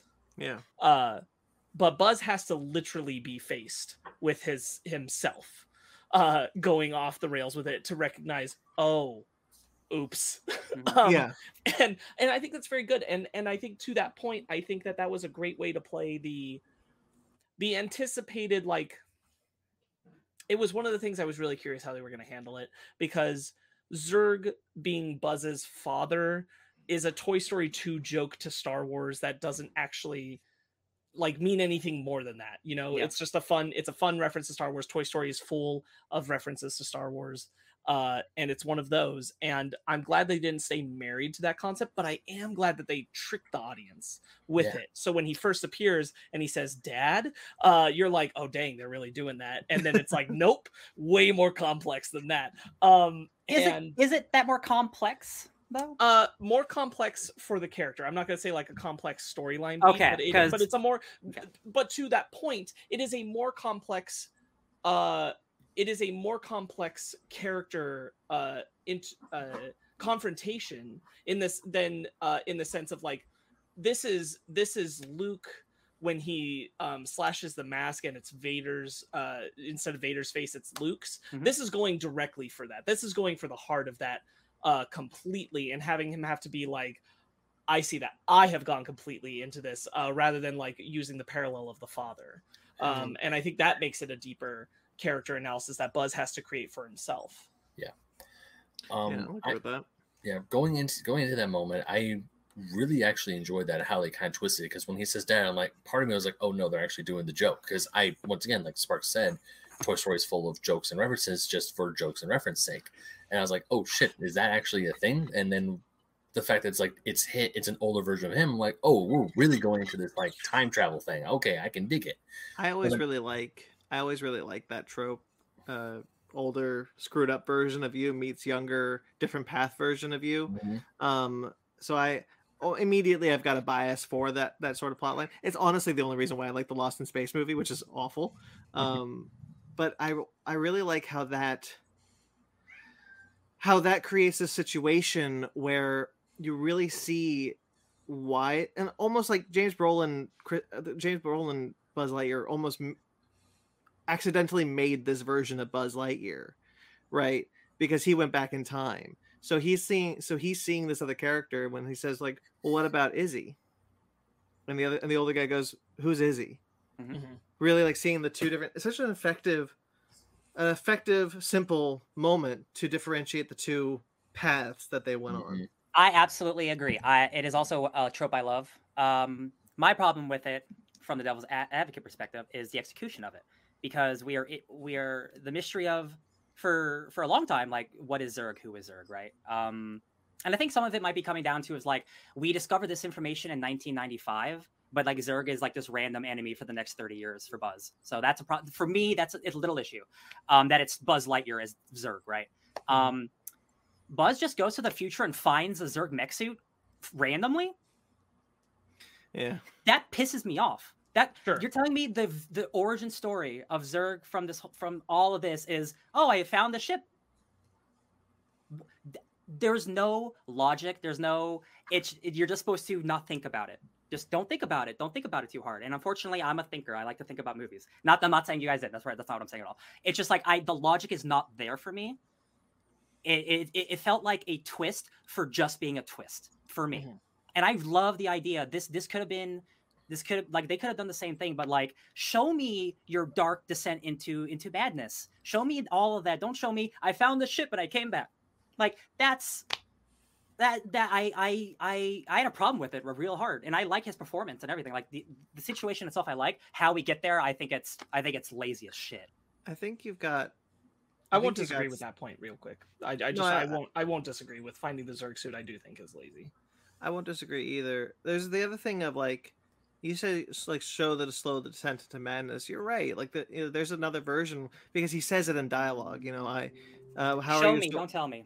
Why are you so old if you went back? Well, it's because it wasn't an exact science. And this is the furthest point I've been able to get to, because he was centuries in the future. Yeah. He says.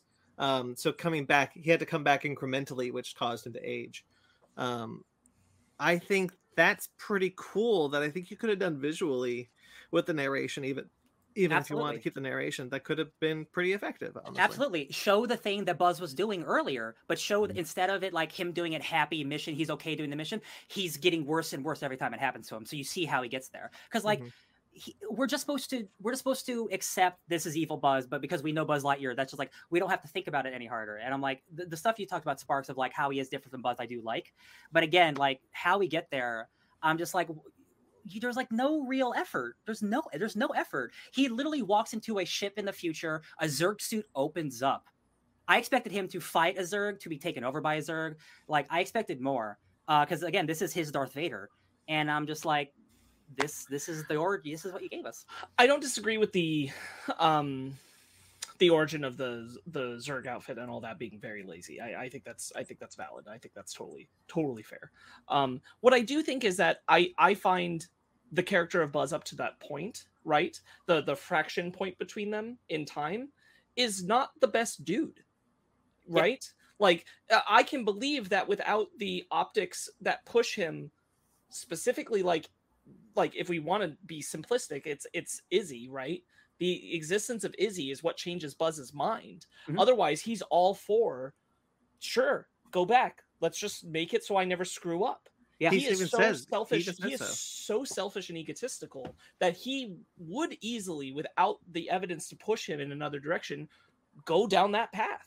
I do believe that if he pushed himself, all the way to the end of the universe in the future, and was convinced of that, like I think that works. I think that Buzz up to that point, as he's presented to us in the film, our main character feels like he's riding that edge of, he could go down a really shitty path or he could go down a good path, and which one is he going to do? And for me, that works. That I don't think James Brolin's future Buzz necessarily needed much of a big push to be an asshole. And I really like that Izzy is at the center of that. that change in Buzz's mind. Yeah, me too. For a lot of reasons, I like it because of the relationship that's developed between them in the film. But a really great thing that I really wanted to spotlight about it is that, you know, there's all the talk about the same-sex kiss scene in Lightyear, and that is like in general, like we kind of talk about that as like a small accomplishment, you know, like it's a small thing. They got to put it back in. It was going to be taken out of the movie, but they got to put it back in, and yay, it's there. And good. We get some same-sex representation. But what's all the more valuable is what Pixar did so sneakily, is that not only is it present, it is marked as important by our main character, because essentially what he comes down to is, I can't go and do what the villain is saying to go back in time and undo my mistake, because I would wipe away that same-sex relationship. Mm-hmm. That is too important to erase. I think subtextually that's awesome. This is the most progressive movie of the 90s. Oh yeah, 100%. Another, because we've been really positive, and I got to be me real quick. You're telling me this movie came out in 1995, and socks didn't become a household item for everyone to buy? Yeah. If you're gonna do the dumb thing of, this is a real movie in 1995, and Andy saw it, this is a toy, you can't put other better, cooler shit that we know would be popular like that. That's it. Like, it would have been cool if like we saw socks in like the background of a movie and like nobody remembered. It's like, oh my god, it's that thing. Like, but here's the big marketing push of this movie, and of course it only exists in our world, not in the toy world. And it's like, it's just a little attention to detail thing. I'm like, okay, that's socks rules. By the way, I love socks. Oh no, Yeah, socks is great. No, Socks no complaint about the character. Of the movie, It's just one of those. It's just one of the things where like they had the picture of Andy with all the toys at the theater. I'm like, wait, why are the claw guys at this theater watching this? And I'm like, I can't think about this. It's a road I can't go down. I bought you 5 minutes. I bought you 5 minutes. Yeah. Socks is great, and I was kind of into socks for a lot. Like in the beginning, we see so little of it. I was like, oh, okay, so we're probably not getting a lot of it. It's when he's like, oh, by the way, I figured this out. I figured out light speed. It only took me 76 years. And then I was like, okay, he's pretty cool. He's pretty helpful. And then I bought you 5 minutes. my favorite part of that bit is Buzz being like, wait, was that for me? In case I got out of line, I bought you 5 minutes. That's probably the hardest I laughed in the movie. Yeah, that was real good. It was very unexpected. I loved it. It was also such a great callback when older Socks does the same thing to older Buzz. Oh yeah, I bought you 5 minutes. Yeah, like when at first I thought Socks was just gonna be like this plucky little cat who's like, okay, yeah, he's cute, he's adorable. I see him on marketing. Now after this movie, it's like I am totally fine with going to the store and buying a Socks toy. You know what I thought was very funny also, when he did Lightspeed and he's landing, the confetti comes out of his console. But I also like the. That was a great funny. That was a great 90s reference. What else was that? No. That's stay. Don't move off of the point, because I really want to talk about the technology in the movie. How they visualize the technology is very of the time. It's very 90s with like the small screens with the green screen with all the big buttons, and I thought that was very was a very nice touch. Even like Buzz's the Space suit? Ranger, the proto Space Ranger suit, the one that we thought was the original, but that's at the end. Looks very 90s, very retro future, something you would see in like Alien. I thought that was very cool and a very nice touch. Yeah, I think I have no problems with the movie at all visually. I think it looks great. I think all like the foliage and like the alien creatures look great. I love the way that their camouflage activates. It's very like old school Dune, but like the big blockies things happen. I saw that too. Yeah, very Dune. Yeah. I thought as we were getting through it that I'm like kind of bummed that like his outfit doesn't look like, you know, Buzz's outfit. Give it time. The jetpack isn't there, the laser isn't there. But what I liked is that as the adventure goes, like he utilizes those things and goes, you know what, we should make these standard issue. These are things all Space Rangers should have. Because if you notice, there's an interesting thing happening throughout the movie. He loses every single weapon. Yep. Except for the wrist gun. Yeah. So like he's like, yeah, these guns don't work. This sword thing doesn't work. We got to get this thing. Yeah. There's the old lady character who can put anything together to make it explode, and they don't utilize that enough, in my opinion. They do it once at the end, and I'm like, that was her whole thing. There were so many opportunities where she could have MacGyvered her way out of there. I thought that was just again like, sure, could have been used more. Like if you're gonna introduce that element of a character and not use it until the very, very end, I'm like, okay, that's cool, I guess. I thought Taika's performance was pretty subdued, considering. I'll be honest. Taika, when he's not in movies he's directing, I'm like, what? Fine on. He's fine in this movie. He's fine. Yeah. I did like that the old lady, every time she gets, like hands on a weapon, it's always like it's getting progressively bigger and bigger weapons, and she's like, this is definitely violating my parole. that is good. Why'd you get arrested? I stole a ship. Well, everyone got it. Well, actually, you know what? I've thought that once too. I get that. When Zurg, by the way, Giacchino's score, I really like Giacchino's score in this. His Zurg theme that plays when Zurg is like chasing Buzz and like the big like operatic orchestra happening is awesome. Yeah. I agree. And Zurg has this moment where he beckons Buzz over. I thought it was going to be the rookie from the beginning of the movie. So did I. I was like, is it Feather Hammerstein? Feather Hammerstein, yeah. Yeah, is it going to be that guy? He lived 100 years as a robot. I think honestly, like my favorite scene in the movie is when the yellow Zurgbot comes to attack them, and like Buzz is trying to fight him, and Taika Waititi's trying to throw shit. It's not working, and everyone just sucks. And he's like, "Wait, y'all aren't Space Rangers, are you?" Yeah. I was like, that's a fun scene. I think the strength of the Space Rangers is incredible. They're able to not only twist parts off of robots, but also giant intergalactic ships. They can just twist screws off, because screws are definitely not hard to pull off. I thought that was a fun little touch. I'm like, wow, they got strong fingers. Good for them. Wow. It's the gravity. It's the gravity. You're right. Yeah, it's a denser gravity on this planet. It makes you so strong. Yeah, definitely. I think the guy reminds me of the guy who replaces what's his partner's name? Hawthorne. Alicia Hawthorne, yeah. The guy who replaces her reminds me of another character in a similar position that I can't recall, but he has one of my favorite bits in the movie, which is actually post credits, when he just goes laser shield. That was pretty fun. That was very funny. Very reliant on the laser shield. Yeah, it's just like, because he's doing you know what he reminds me of?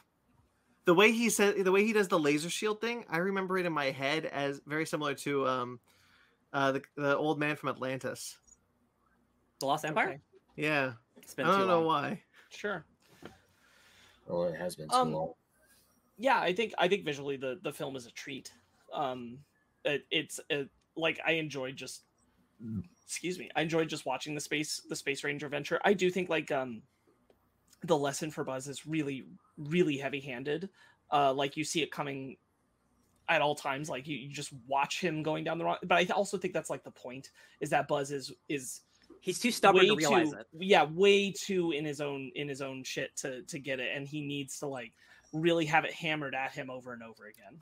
So I was starting to get a little annoyed, because like I was like Buzz sucks. Like that's the thing. Like he sucks until he gets better. Like that's the thing in Toy Story and in this, right? So the point when they're in the cone shields, yeah, and Buzz is like, if I join you, I can't save you. And they're like, Buzz, we don't need you to save you. We need you to join us. Yes. And that's the moment where he's like, oh, all right. Like I was like, that's good. That's a good scene. Yeah, I agree. I like those cones. I thought that was a cool idea. Yeah, the way they visualize that, and I think like they do physical. that. I think they do that in good increments, just like constantly challenging Buzz to get him to recognize like the problem is that you don't believe that anyone can help you. Mm-hmm. When he feels like he fails when they lose the hyperspeed fuel, and he's got this moment where he thinks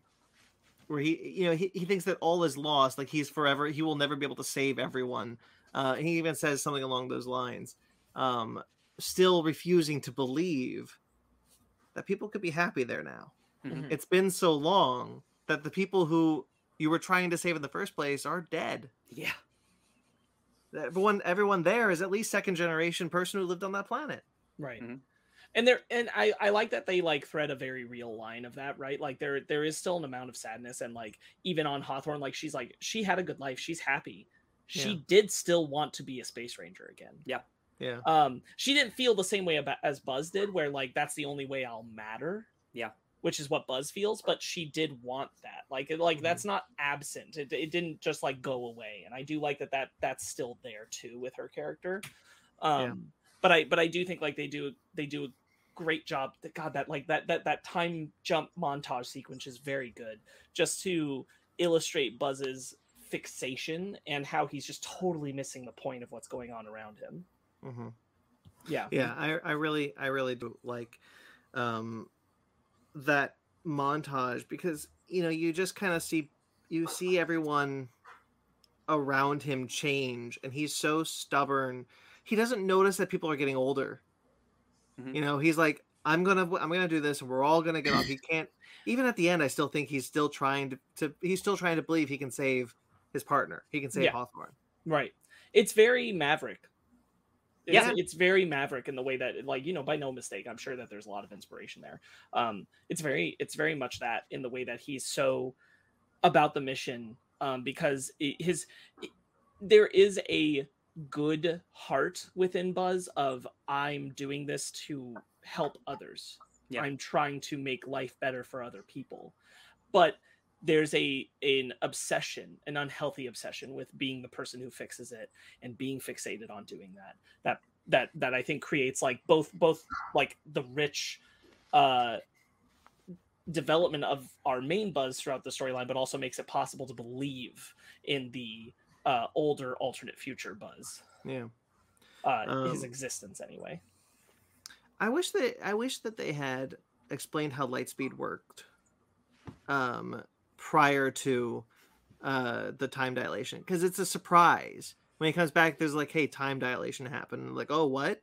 Like, they didn't expect it, and they were traveling Lightspeed in the beginning of the movie. So I wish that they had given us like a point of reference of where where we were in the beginning of the movie. Was there time dilation happening? Was there not? How did they figure that out? I'll be honest. Here, one of my biggest problems with the movie is the fixation on the plot of the fuel. Mm-hmm.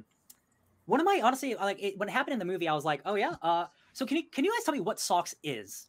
Is SOX something that you can give to everyone? Is it a super sophisticated thing that only one person is allowed to get? Like I got the impression that it was built by Hawthorne. Okay. For Buzz. Okay, so there's no other SOX in existence, right? Yeah. Okay, that was a first question to help my other question. They spend 60 years trying to figure out this formula, and then the cat is able to figure it out. Mm-hmm. And all it is 4 numbers. It's like, it's a ratio. It's like 22, 10, 30, like, and then it gets destroyed. He's like, oh, the formula's gone. You're telling me a super sophisticated AI cat can't remember what that formula he's been working on is? He's a computer. Mm-hmm. Mm-hmm. That's a good point. Also, my other problem with the space stuff, they focus so hard on this exact thing. It has to be this fuel. There's a giant spaceship up there that has intergalactic travel. Why don't they just use that ship when they try to kill Zurg? Like, that's a ship that's fully operational, has technology from the future that can help them way more than a tiny shuttle that might work. Like, they had a completely other opportunity to, they just really wanted it to be, a Buzz Lightyear Star Command ship thing. When I was like, you guys got a perfectly good working ship up there. They're like, when they got sent up to space, I thought that was going to be like, oh, we're going to use this ship to escape. But they just go right back down after. And I'm like, okay, all right. Yeah. They need I get the impression that they were able to remake the fuel, because at the end they're I just assume SOX still would know the formula. Yeah, because they like put new formula into the box ship that they designed. So I just assume SOX didn't forget the formula when he lost the thing. But he freaked out. He went, "Oh no, the formula! Like, it's lost." Oh well, I don't know. I don't have an answer. Okay, no, I mean this is not me like attacking you. That's me like, yes, the plot, it's not as thought out as I wish it was for me. Yeah, I see. Yeah. Anything else? I think that's more to add tension for like. I think that's more to add tension because like they can't leave that behind for them now, because where Buzz and SOX are going, like they don't know where they're going to end up or if it'll succeed. But he's always had the formula. He's always had the formula though, and he only recites it when they need it at the end of the movie. Is what I mean. Right? No, I'm saying like the reason he freaks out because the device gets destroyed is I think they were going to leave the device for the people still there in case they fail. Oh sure. I guess. Or like I didn't personally get that intention. They could have also like said it like, oh no, the people. But like that's a good point. Yeah. I really liked the message that SOX had corrupted in his file from Hawthorne that he plays. That does a cool little slight reference to the "Help Me Obi-Wan Kenobi" bit when it glitches. Yeah. I thought that was a sweet speech. The Infinity and Beyond stuff got me a lot more emotional than I thought it would. Specifically at the end when Izzy says it and they do the thing. That was very cute. I really like that. Yeah. I do too. Yeah. Mm-hmm. I think the visualization of those new suits too. I think that rules. I do too. I like Izzy a lot. I'll be honest. Like, if Izzy wasn't as strong, I'd probably be more down, because like the other two characters, like, they were just fine to me. And there was also like a third robot that just totally gets left behind, which is sad. Oh yeah, Derek. Derek. Realistically, like, you don't totally need the old lady in Taika Waititi's character. Mhm. Like, I mean, No. like, you could have told a story that just relies on like Buzz just being able to trust in Izzy, but I do think it is valuable for Buzz to recognize the value in trusting even in people that he sees as screw ups, because he wouldn't necessarily see Izzy that way, but he definitely sees the other two that way. Absolutely. Yeah. So like, I for just- the lesson you're going for, like, I think that is valuable. Yeah. I will say that like their characters are very like they're shallow. You know what their trope is, and that's what they are. Yeah. They have their characteristic, and that's their whole personality. It's just generally in Pixar movies, the side characters are really great, and I just found them to be just totally there. They're cool. The food that they consume is funny. I yeah. especially like the bit when they're talking about how they make sandwiches 100 years in the future. That's how a sandwich should be. Meat, bread, meat, and everyone's like, "What are you talking? Bread, meat, bread? That's too much bread." Once I saw this movie, I'm like, I gotta start a petition, y'all. There's too much bread. He's like, but it's so juicy. He's like, that's the best part. Juicy fingers. Juicy fingers. Yeah, I like this movie quite a bit. I really like Socks. I was surprised how much I like Socks. Yeah. I almost thought a Bing Bong was gonna happen when he was left in space, and then that movie would have made me cry, and then they didn't do it. yeah. So Oh yeah, if he drifted away, I would have been like, holy shit. See, that's what I wanted this movie to have. This happening a lot. Like, I don't need death in movies, but like the emotional highs for me were at the beginning when Hawthorne does the hologram finger. That Sure. definitely got to me. And then past that, the highs of the emotions were not high for me. Not very high until the very end of the movie. So to add a little more drama, although the scene itself of Izzy in space, breathtaking. Love it. Yeah. I thought it was harrowing. With her- Absolutely love it. With her astrophobia. Yeah, I Yeah. love that. I love that. And Socks is like, exactly. It's the most direct path. There's Yeah. nothing in your way. No. Okay, I'm gonna stop talking now. I'm glad it is, like, we did see Nega Socks die, which was sad. So when Socks is in the helmet, and he's just like, no, but this isn't working. What do we do? What do we do then? How about this? Yeah. You just see Socks floating in the air. He coughs off a hairball, but it's a torch. Yeah, That's pretty good. Everything I think- about When he turns I like that a the lot. laser eyes on. I'm gonna get you. Yeah, ooh. I'm gonna get you. Socks. Oh, I'm sorry. He starts getting pet by Izzy and is like, "Do you like that?" And he's like, "I do." Why is he making that noise? Don't break my cat. Yeah. Socks definitely from the trailers. I was like, oh, I really hope it's not one of those characters, but it ended up being so much better. Like, definitely being one of MVP. yeah, being one of the best characters in this movie.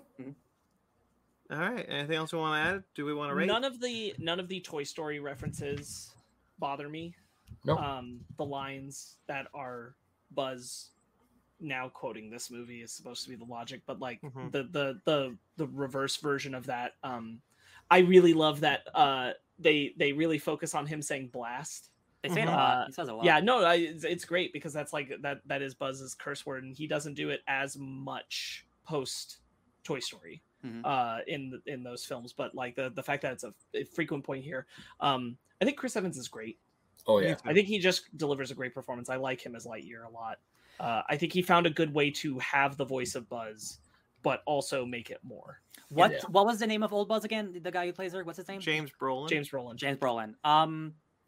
I'll be honest. For this movie, I thought it would have been cool if Tim Allen was the old Buzz, because he's 70. Sure. I think that would have been incredible and like a fun like Easter egg, and it'd be like, "This is who I become. I'm actually a conservative and racist." I'm like, "No, Buzz." I think that would have been. I think that would have honestly like elevated the movie a little bit because I'm like, "This is who I become." Tim I'm not Allen. gonna knock it. That probably would have been a pretty neat choice. Yeah, I think in a world where Tim Allen hasn't said some things that Tim Allen has said, I think that would have happened. absolutely, yeah. He's still Or got has a better sense of humor. Got a Disney Yeah. Plus show coming out. They don't care. Yeah. Yeah, well, Pixar probably was like Pixar. I- I visually I love the cute reference to Buzz's first appearance in Toy Story when he Yeah. puts the Space Ranger suit back on again in front of Socks, and it does the Socks is in Woody's position, comes up from the legs, comes up to the suit. I thought that was cute. They do the when they're in the helmet point of view, we see the Mhm. helmet reflection, Mm-hmm. like in Toy Story. Yeah. No, Yeah, I all thought they the- were all handled very well. Yeah, I was gonna say all the Toy Story quotes, or we know from Toy Story, they were all very organic. Not a single one felt out of place. Even when he yells, "Not today, Zurg," I was like, "That's organic. That worked." Or I always go back to like the one where it's like, Buzz Lightyear to Star Command, come in, Star Command. Why don't they answer? Mm-hmm. Very much like Tim Allen. They call you Zurg. Why do they call you Zurg? Because they can't say Buzz. Guys, what's going on there? Where does that come from? What's happening there? They can only say Z, I guess. Like any actual answers, because like I'm just like his name's Zurg, so he's got to be Zurg. There's no real reason. I'm like, okay, Fair. whatever. No Yeah, answer. anyone Okay. Anyone got an answer? Well, for I mean, that? like what bullshit would I make up? Like they wrote. Well, it, no, I don't know. I was actually like I wanted to know if there was like something I missed but it's just okay. I'm just making sure. Like, yeah, the Buzz the idea is so good, and when I saw it happening, I was like, oh, this is awesome. But then it was just like they did nothing with it, and I'm like, okay, that's a bummer. That's me. I was gonna say something. I cannot recall. I think that like the movie like zigs away from evil Emperor Zurg representation. That's more like what the next thing would be, right? Like it's all the setup of him becoming that figure. Sure. And I there's a part of me that wishes that Zurg was anomalous from an old Buzz. Like I still want the old Buzz story. I think that's a good story point. I think that fact is very good. There's a part of me that wishes that was a separate element from the fact that Zurg is there.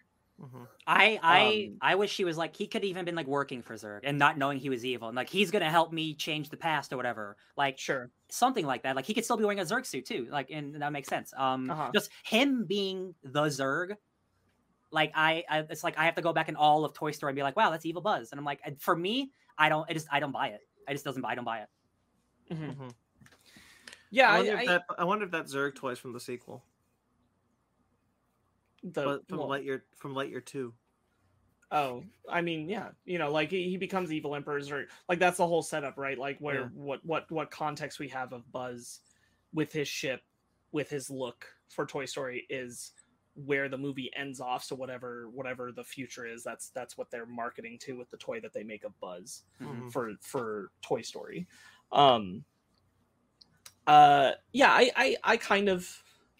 I kind of wish that those two things had been separate. Like I didn't need Zurg to be. I guess that's the main thing. Is like I didn't want Zurg to be his dad. I didn't want them to chase that road. Because I'm like that's just not gonna feel genuine. But I also didn't need Zurg to be anybody. Yeah, that's the thing. Like he's like evil intergalactic emperor. Like that's all I need him to be in a way. I guess. Yeah. Yeah, but I don't mind it too much outside of like what we've talked about, like the laziness of how he gets the technology and things like that. The arc of like this Buzz who took that one step too far that our Buzz is riding the line of taking, I think is still a good plot point. Yeah. I think another thing that I would have liked to see in this movie is a little bit more explanation of what Star Command is. Because there's no because they say at the end of the film, it's like we're going to be Star Command Galactic Division, which I think is actually a sly setup for the animated show. Because I'm pretty sure that's what that was. Star Command. Yeah, Star Command. Well, because they're in Star Command. No, I mean the show was called Buzz Lightyear of Star Command, right? Or yes. whatever. Yeah, that's what I mean. Yeah. and like slyly setting up a potential. Like obviously they want to make that show again, but like that's kind of like the idea of in universe they came up with that show idea. Yeah, I kind of wish that we had more of a like what was like if they weren't Deep Space Rangers, what were they? I would have liked to have seen more exploration of that. I honestly got more of like Star Trek vibes. Mhm. Like they're like explorers more than they're like Green Lanterns. You know what I mean? Like galactic policemen. Like Yeah. I didn't get the sense they were policemen in this. They really. seem to have a known destination, but along the way they're charting any habitable planet. Sorry, habitable planet on the way, because that's the whole thing. Is they have a course, and then there's this planet that might be habitable, so they have to go check it out. Interstellar. Because they're trying to chart everything as they go. It seems for where they could stay, or where they can make bases or homes. So it seems like they knew somewhere they could go, but along the way they have to keep kind of an open mind. And the Space Rangers are there to do the dangerous exploration of the planet before the scientists can come in and make their analysis. And I think that that's kind of a cool idea. This idea of like it's very like Star Trek exploration sense, but like if Star Trek had a like Indiana Jones type team that's ready to like get into action if it's need be when they go down to explore first, and then pull the information back so that the scientists can get on the ground. Yeah, I agree. All right. Anything else? We want to rate it. Mags in the chat saying that old school sounds of AOL and blowing air into a cartridge feels refreshing. Oh, as soon as he took that and blew, I was like, oh, Ben's gonna love that. Yeah, me too. All right. Final thoughts or rate? Who wants to go first? I'm gonna rate it a 7.5. I think it's very good. Wish it was better. Sure. Dennis Sparks. No, I'll say it's a solid 8. I do agree it's not like super high up there in the Pixar echelon for me, but I still had a good time. Maybe if I once I do watch it again, I'll probably have a different opinion about it. All the things you guys said, the negatives definitely are valid. Like the more I think about it, it's like, yeah, the whole Zurg thing is kind of a bit of a cop out. Like, how did he get this suit? I wish it wasn't valid, Ben. I really do. I know. But I would stop. But I still had a really good time with this movie, so I'd still say it's a solid 8. Beautiful. All right, cool. Sparks. Yeah, I think it could have been like it's not necessarily the grand Space Ranger adventure I would have envisioned. I think in many ways, like my biggest like knock maybe about the movie is that it almost demands a sequel to me, and I kind of wish it didn't. Not because like I don't think that would be good. I would love to see a sequel. I just wish I didn't feel like it demanded one. That I felt like I got full service of things in this film, and I'm like I got close. I agree with like a lot of the criticisms we were saying earlier. I'm not going to be right through them, but like I think they're there. I just think like the charm of Chris Evans as Buzz and Keke Palmer as Izzy, and like the lesson as ham-fisted as it is in the way that it goes, that Buzz has to learn really works for me as a storytelling point. So I go with 8 out of 10. I'm the same. I will go with an 8 out of 10. Much to the same reasons. I had a good time in this one. I think it's a solid sci-fi film. I do wish it was a 9 out of 10, but an 8 out of 10 is not too bad. If they had to make this movie smaller and safer to give them the opportunity to make like a real ass like big space opera for the next one, and like that is the trajectory, then I'm happy for it. I just like the hype around this movie, and it's like the first that's this kind of thing of like we're going into the universe of Toy Story. And I'm like, I just like kind of expected more. And again, it's not a bad movie, but I'm just like, I feel like this is the one they should have put all of their baskets in, and it feels very conventional. As opposed to something like a Turning Red or a Soul, where it's like wild and incredibly inventive and like I just found it to be like conventional in a way that I didn't expect for a Pixar movie. Which again, it's supposed to be a 90s action movie, but even then, I don't feel like it's a 1995 made action movie. I feel like it's a 2022 Pixar movie. You know what I mean? Like that aspect of it, I didn't buy either. If this was like a 90s like Shane Black 90s like action comedy, hell yeah, that'd be dope. But that's not what that is. This is a Pixar movie that came out in 2022. It's mostly trying to be Mission to Mars. Yeah. Yeah, I don't disagree with that. All right, so shall we book club?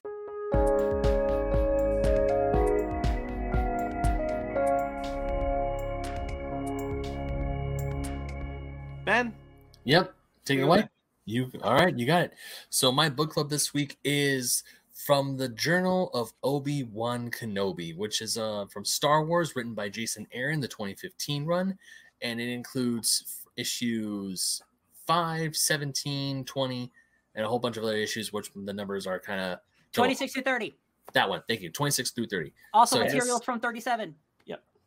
So these are like, I don't want to call them filler issues in the Star Wars line that was relaunched in 2015, but they are looks into how Obi-Wan was living on Tatooine. And since we're almost at the end of Kenobi, the show, I was like, Sparks said, "Hey, I was hoping to do the Journals of Obi-Wan Kenobi." I'm like, that's a great pick. Can I steal it? And he let me steal it. So here we are, gentlemen. What did you guys think of the Journal of Obi-Wan, or from the Journals of Obi-Wan Kenobi? Have y'all seen the TV show Obi-Wan Kenobi? Yes. It feels like that. Yeah, it does. Honestly, I liked it. I'm not gonna say I love every issue. I think they're all good. I enjoyed every one of them. But it's like, it's the thing where, like, what do you do in the time period where he's not being the Obi-Wan that we know? And these are just like stories of him helping people, which is nice. But like, it's not doing a lot for me. Yeah. May I just real quick interject? Yeah. All of these issues are written by Jason Aaron, because I just wanted to cover this first. Issue 7 is art by Simone Bianchi. And then we got Mike Mayhew coming in for the next 2. And then we get sorry, I gotta find it. Salvador LaRocca for a big chunk of them, the 26 through 30 chunk. And then Andrea Sorrentino for the last little snippet from 37. Hell yeah. I just wanted to get those out there, because like, we got different artists. They're all written by Jason Aaron. Every single one. Thank you for the credit, art credit. Love it. Yeah. Yeah. I like the first one. The first little snippet is nice. I think it's a nice little taste. It feels like it blends into the show pretty well. Like, that they were thinking about this being like kind of where he gets to post the show. And I think that works. There's particularly an excellent part where when he's meditating with Bones, and he says, "You never trained me for this, Master Qui-Gon. You never taught me how to fade away." Yeah, in a similar line, the last Skywalker I tried to train was gone. They were all gone, all the Jedi, and sometimes I wondered if I should have gone with them. Yeah, Obi-Wan's sad the whole time, like in line with what the show's going for. Yeah. This is a sad point in his life, just helping out water people, helping out Luke when he can. I thought that was a really great, just a really great line, just acknowledging how he's feeling in the time he's trying to help people keep their water during a drought away from Jabba. I really like when he does the Jedi mind trick on some of the Raiders. Yeah. And part of it, what he includes is, "and I should mind my own business," so that they say it back. That was a really nice touch. Yeah. I really like that as an introductory to this idea. It's fascinating to see the direction they took with how much of the Force powers he has in the show as opposed to the comic. Because in the comic, he's just still doing tons of Jedi shit nonstop. He's always using Force powers. Even lightsaber stuff. He's doing lots of lightsaber stuff too. And I actually prefer, for me, the more sad version where he has lost connection to the Force. Yeah, because that makes the Vader stuff so juicy. But it is nice for the comic that it's like he has to protect Luke. Well, and like, it feels like this comes later, because at this point he has his house, which he does not have. Good point. In the show. Yeah, I would definitely say I do. As I was rereading this, because I remember when I was buying the Star Wars comics back in 2015, I was really enjoying the bits of Obi-Wan, because that's a part of Star Wars that we didn't see, and then now we do. I kind of rereading this, I really do enjoy seeing the Obi-Wan show, because he's cut off from Force and all that, pretty much all the same stuff you said, Ryan. But the story that I liked the most with Obi-Wan was him fighting Black Chrysanthemum. Now you know how he got the scar. Those issues are really good. Not just the story is good, but Mike Mayhew's art is just like that is like what I remember as a child picturing like Star Wars art to be. His facial expressions are top notch.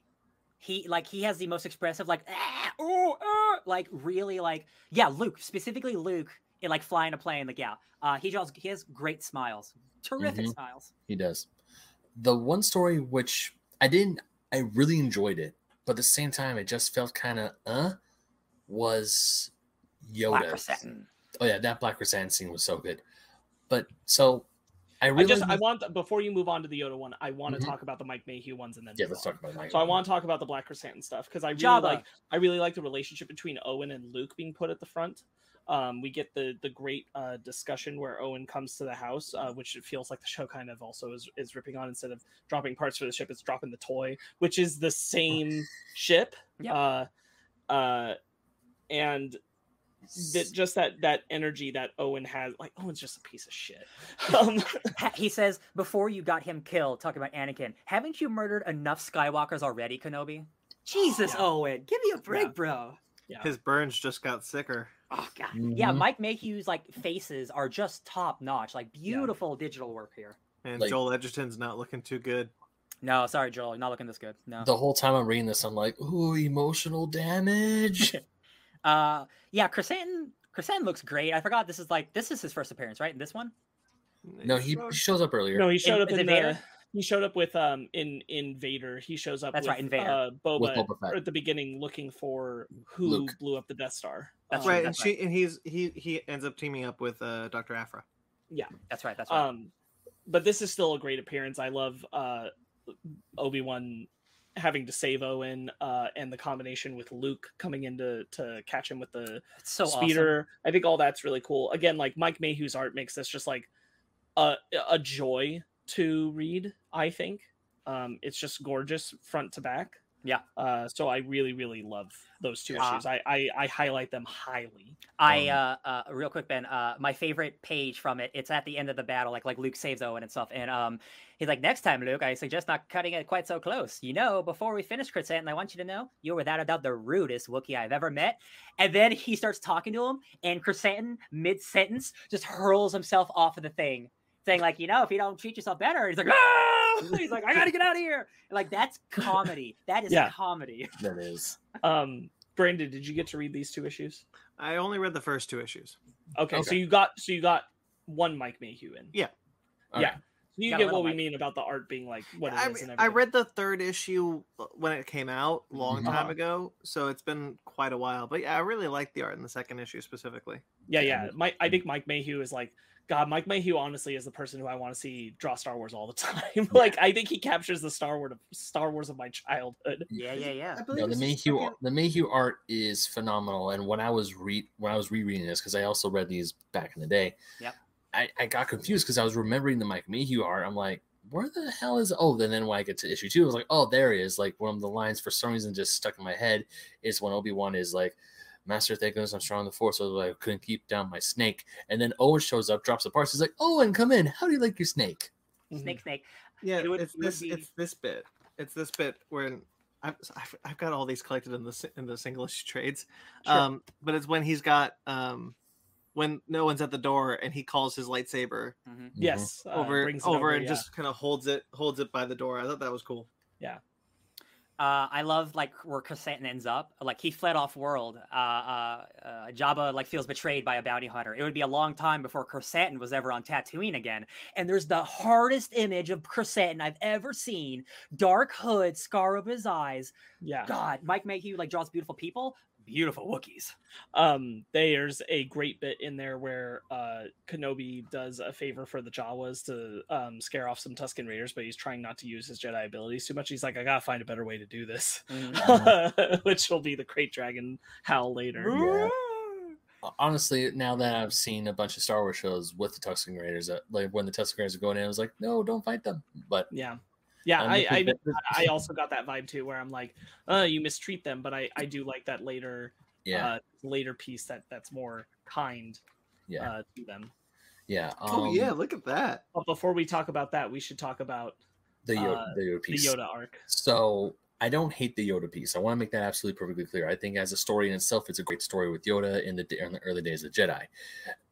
Part of the story of Obi-Wan, though, I do feel that this is definitely mismatched because when I read something called the Journals of Obi-Wan, I want to hear more of Obi-Wan's story, not a secondhand tale that Yoda told him that he is telling to Luke. That is a Sure. weird. So- that is a weird thing. Yeah. So, I mean, the story of Yoda on this planet with these stones and feel the stone. I actually like the story quite a bit. And then when Luke shows up and he's like, oh, and then it's like, and it's this whole thing. Yeah. But I still didn't really understand the point of the story. I didn't know if the stone was force. For a second, I thought the stones were maybe kyber crystals, but No, I didn't know. It's a living force entity. Yeah, well, obviously when we got there, I was like, oh, they are living, breathing things. Yeah. But I was talking about when you first see those blue spears, my first thought was, holy shit, those are kyber crystals, aren't they? And then how they're moving rocks, I'm like, these are all force sensitive. They're all willing with the force. So it's like, this is like a planet full of Jedi. Force rocks. Or possible Jedi. And it's like, nope, it's just a giant mountain monster. Stone throwers. Isn't that what they're called? Stone throwers? Like or stone power? Rock hawkers. Rock hawkers. They have stone power. They have stone power. That's what the force is. Yeah.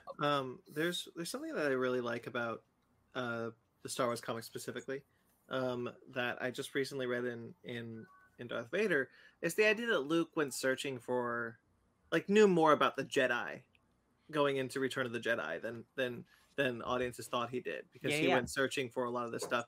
In the Darth Vader comic, it's revealed that he found Jocasta Nu had created a secondary archive to train the next generation of Jedi, and that was locked up when she died, and Luke finds it. Yeah. So having also he's got this journal that's telling him about a story before the Clone Wars is kind of cool. Mm-hmm. So I was really enjoying the first. This is like about a 4 or 5 issue arc. I enjoyed the first half of it quite a bit. It's a 5 issue thing. Once we get to like more than the halfway point, and we start being introduced to, like, I think his name's Garros, who's like the guy who trains Yoda. Once he becomes an adult and the Luke stuff comes in, that's where it starts to get a little like messy for me. I really like the stuff with Yoda, like being a mentor or being a trainee to someone else to learn a different way of using the Force. Yes. I think all that stuff is really cool and a really cool invention of the Force. And like the giant Force mountain, I think that idea is insanely cool. That's like the stuff we see in like Clone Wars and shit. Like I want more of that kind of, like, which is actually giants, which is really great. Yeah, they're literally giants. It's really cool, but it's the stuff where like the warring tribes and the parent stuff, it starts to get a little messy and it loses focus. I think the story could have been told in half the time. Yes, absolutely. It felt too long. That's part of my thing, is I just feel like it goes too long. Another thing, is Salvatore LaRocca known for tracing? Yes. Okay, yeah, because the Yoda's almost always traced, and he's the guy who traced the alien covers. I thought so. I thought so. I wanted to be sure. That's why I asked you, but I was pretty confident of it, because I'm like, Yoda's almost always traced, and you can tell.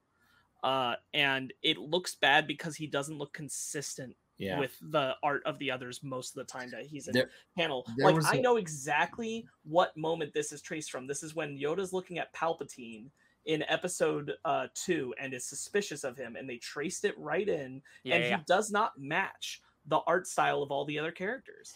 He looks out of place. He's hyper detailed when the others aren't. There's also definitely a panel where he looks like the puppet from episode 1. Yes, I know exactly which panel you're talking about. He was I'm looking at this like, why does he? Because then there are other ones where it's like, okay, this looks like, the CGI Yoda that we knew or that we've known ever since the prequels, and now we get to a scene. It's like, why does he look suspiciously a lot like the puppet? How'd you guys feel about this one? Yoda on all fours. That's traced from when he's reaching into the little fridge thing that Luke has. Yeah, it's so there's a version of this Yoda that's just the puppet from episode 1. Yes, it's when he's with Qui-Gon and Obi-Wan. Yeah, it's fun. Traced. It's one panel where he's like looking up to the sky, and it's clearly the puppet from episode 1. Salvatore LaRocca, who draws my favorite Iron Man run, he's very hit or miss with people. He is exceptional at drawing anything that's armored, like Iron Man, Darth Vader. He did Darth Vader with Kieran Gillen. Oh my god. He's really good at drawing cars and like things that aren't real. So that's when he starts to trace. So the Yoda is hyper detailed when the rest of the humans are just like, just like open mouth agape. And I'm like, there's like a dissonance between these two characters. Yeah, it really drives me up a wall a little bit. I found it distracting, especially when I was like, I know what frame of Star Wars this is from. I know what frame of Star Wars this is from. Just really kind of drew me out of it. And then I just thought, I like the story. I like the idea. I like the idea of the giants. I even like how it is connecting to something with Luke with Garros. I just don't think it's as clear. And I think it takes way too long. Yeah, I agree. Sure. And then the final thing, it's just a couple pages from 37. Yeah. Andrea Sorrentino, baby, doing some Yeah. Star Wars. Yeah, this was like, okay, where was this the last 3 issues? Once again, I still enjoyed that Yoda thing, but at the same time, I came here for Obi-Wan on Tatooine. I got Obi-Wan on Tatooine. Yeah. So this is definitely where, like Sparks was saying, he is better treating towards the Sand People. Now that I've seen all like Mandalorian, Boba Fett, and Book of Boba Fett, excuse me, I'm like, now when I watch Star Wars again, it's like I'm like, Sand People, they're Maybe good Obi-Wan people. deserves to die What? What? due to his treatment of Sand People. Yeah, but in Oh. issue 37, he treats them better. That's Yeah, what he treats them better. He saves a little saves sand. them. He saves a sand youngling from stormtroopers. I know. I was just making a joke. I'm Okay. sorry. I really like the section where it's Obi-Wan in the journal talking, and he says the sand is their everything, their cradle, their grave, and their life's blood in between. But the Tuskens must always remember that there is one thing the sand will never be: their friend. Oh, it's so good. I thought that was so good. Like, this is such a nice little like snippet, just a beautiful little Mhm. snippet of like life on Tatooine. It's very favorable to the Tuskens. It's nice to have Kenobi be put in that light. I just really like it. Yeah, a little Tuscan Yeah. Force sensitive kid, right? yeah, That's awesome. Mm-hmm. yeah. I Yes, really Boba enjoyed Fett, it. I just thought it was a Tusken nice Jedi. little. It's a nice little, nice There- little tasty treat. I think there's a Legends Tuscan Tusken Jedi. Jedi. I don't Okay. think any new and recent stuff, unfortunately. Not yet. Not yet. Not Yeah. yet, but it's only Yeah. a matter Oh. of time. Yeah. Oh no, I still enjoyed reading this, or most of it was me rereading it. Same. Yeah, I And- forgot that this came out 7 years ago, and I'm like, oh, I definitely read this, and it's been erased from my memory. Don't say that. Yeah, I know. All right. Ryan, Hey, your book club next week. it sure is. Let me pull her up real quick. Hey guys, we're watching Miss Marvel, and I'm not gonna pick just Volume 1 of Miss Marvel because I feel like one, that's just like an easy thing to do.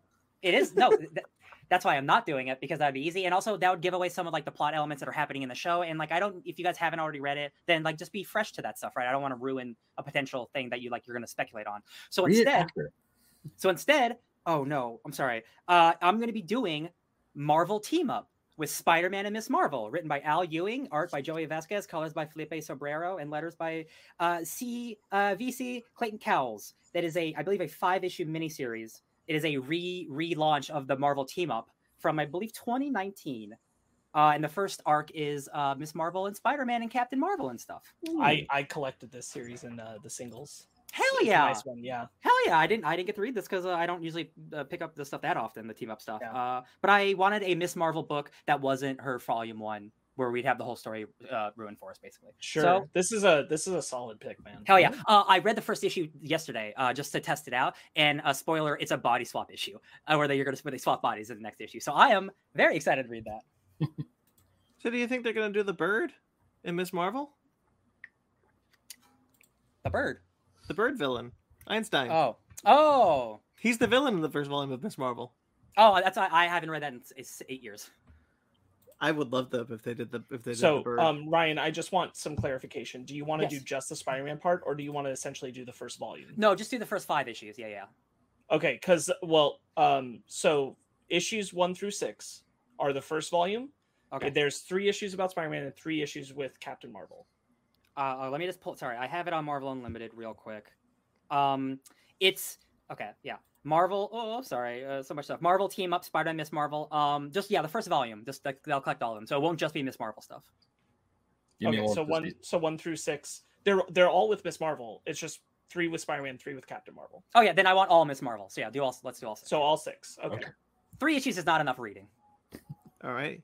There you go. So next week, we'll probably also do Black Phone as a review. I think we're all pretty excited for that one. I will try to read the book club and send you some thoughts before I am out of complete contact. Yes, if you Lovely. don't mind. Ben, pull up Max. Will do. You stay safe as well, Mag. Take Goodbye, care, my sir. friend. Thanks for stopping by. Always. All right, guys, make sure to like this video and subscribe to this channel. You can check out all sorts of shows we got. We got Fake Nerds Watch. We got tons of shows coming to Fake Nerds Watch. We have Star Trek: Strange New Worlds, The Boys, Stranger Things, Obi-Wan Kenobi, and we just started Miss Marvel. That's coming soon. So stay tuned for all of that juicy, good stuff. Basement Arcade pause menu. Check both of those shows out as well. Fake Nerd Book Club and Anime Station are also on this channel that you can check out if you like this video and you subscribe to the channel. We have a Patreon. If you'd like to support us financially, we have a Patreon and a TeePublic. Appreciate it. Those links are down below, or you can find them on our website at fakenerdpodcast.com. Thank you to everyone who listens. I greatly appreciate you guys. Thank you to everyone who watches the live show, and thank you to everyone who watches the rewind. We love everyone here. Thank you to Jeremy Bellucci for our music. Right over there. You've heard. He walked past me 6 times today. All the music you've heard here tonight, that's from him. All the music from our shows, that's also from him. You can find him on Instagram at Jeremy Bellucci Keyboards. He also does a podcast called Suburban Proctologist, which you can find on iTunes and, of course, Facebook at Suburban Proctologist Official. I got a scoop that I'm not supposed to say. Oh, are you going to say it anyway? No, because it's not me to say it. It's not my place to say it. Thank you to Mike Matola for our logos. He did a couple logos for us and some collaborations over the years. We love that guy. You can find him at Mike Matola on Instagram and TikTok. Thanks, Grayson. Have a good night. Ben, bye, Grayson. Before I get to the finale here. Yep. See you next week, Grayson. You the best. All right. We are on Twitter, Instagram, and Facebook. All the Fake Nerd Podcast. FakeNerdGuys@gmail.com. If you'd like to get in touch with us personally, I'm at BT McClure on Instagram and Twitter. You can also find me writing for Screen Rant, Atomic Geekdom, where I do some Infinity Saga pieces, and KaijuRamenMedia.com. I'm the editor. Ben? No, I'm going to let Sparks say that bit. You can find me hunting down all the socks merch I could possibly find, especially socks with socks on them, so I can wear my socks at BenMaga27 on Instagram and Twitter and TikTok. You can also find me writing for Old School Gamer Magazine, which my first ever printed article in the magazine is here and issued to number 28. So, yeah, it's been a long time coming. They told me I was finally going to be published for them back in January. It finally happened. You can also find me getting published in Fusion Gaming Magazine, my latest article, and then it's going to be coming up in issue number 33. So if you subscribed, issue 32 should have gotten to you now, or at least will be. That doesn't have one of mine in it. We had to push it to 33, but 33 is coming. 34 is also coming, so yay. And also I read for GoNintendo.com about 2 weeks ago. I put up a thing about Pokemon Scarlet and Violet, so go ahead and check that out. It should still be up on the front page of the blog. Sparks? You can find me going to infinity and beyond at Sparks Witty on Instagram, Twitter, SPRKZ Witty. Ryan? Hey, y'all. You can find me everywhere on the internet at DJ Tony Snark 616. I think I'm going to start streaming Final Fantasy VII Remake because I'm so effing jonesing for that game. I want it. All right, guys. Subscribe to us on iTunes, Stitcher, Google Play, TuneIn, Spotify, iHeartRadio, Amazon Music and Podcast, and Pandora. Rate and review wherever you get us. We greatly appreciate it. Subscribe to this, like this video, subscribe to our channel. Until next time we see us, guys, stay fake nerds.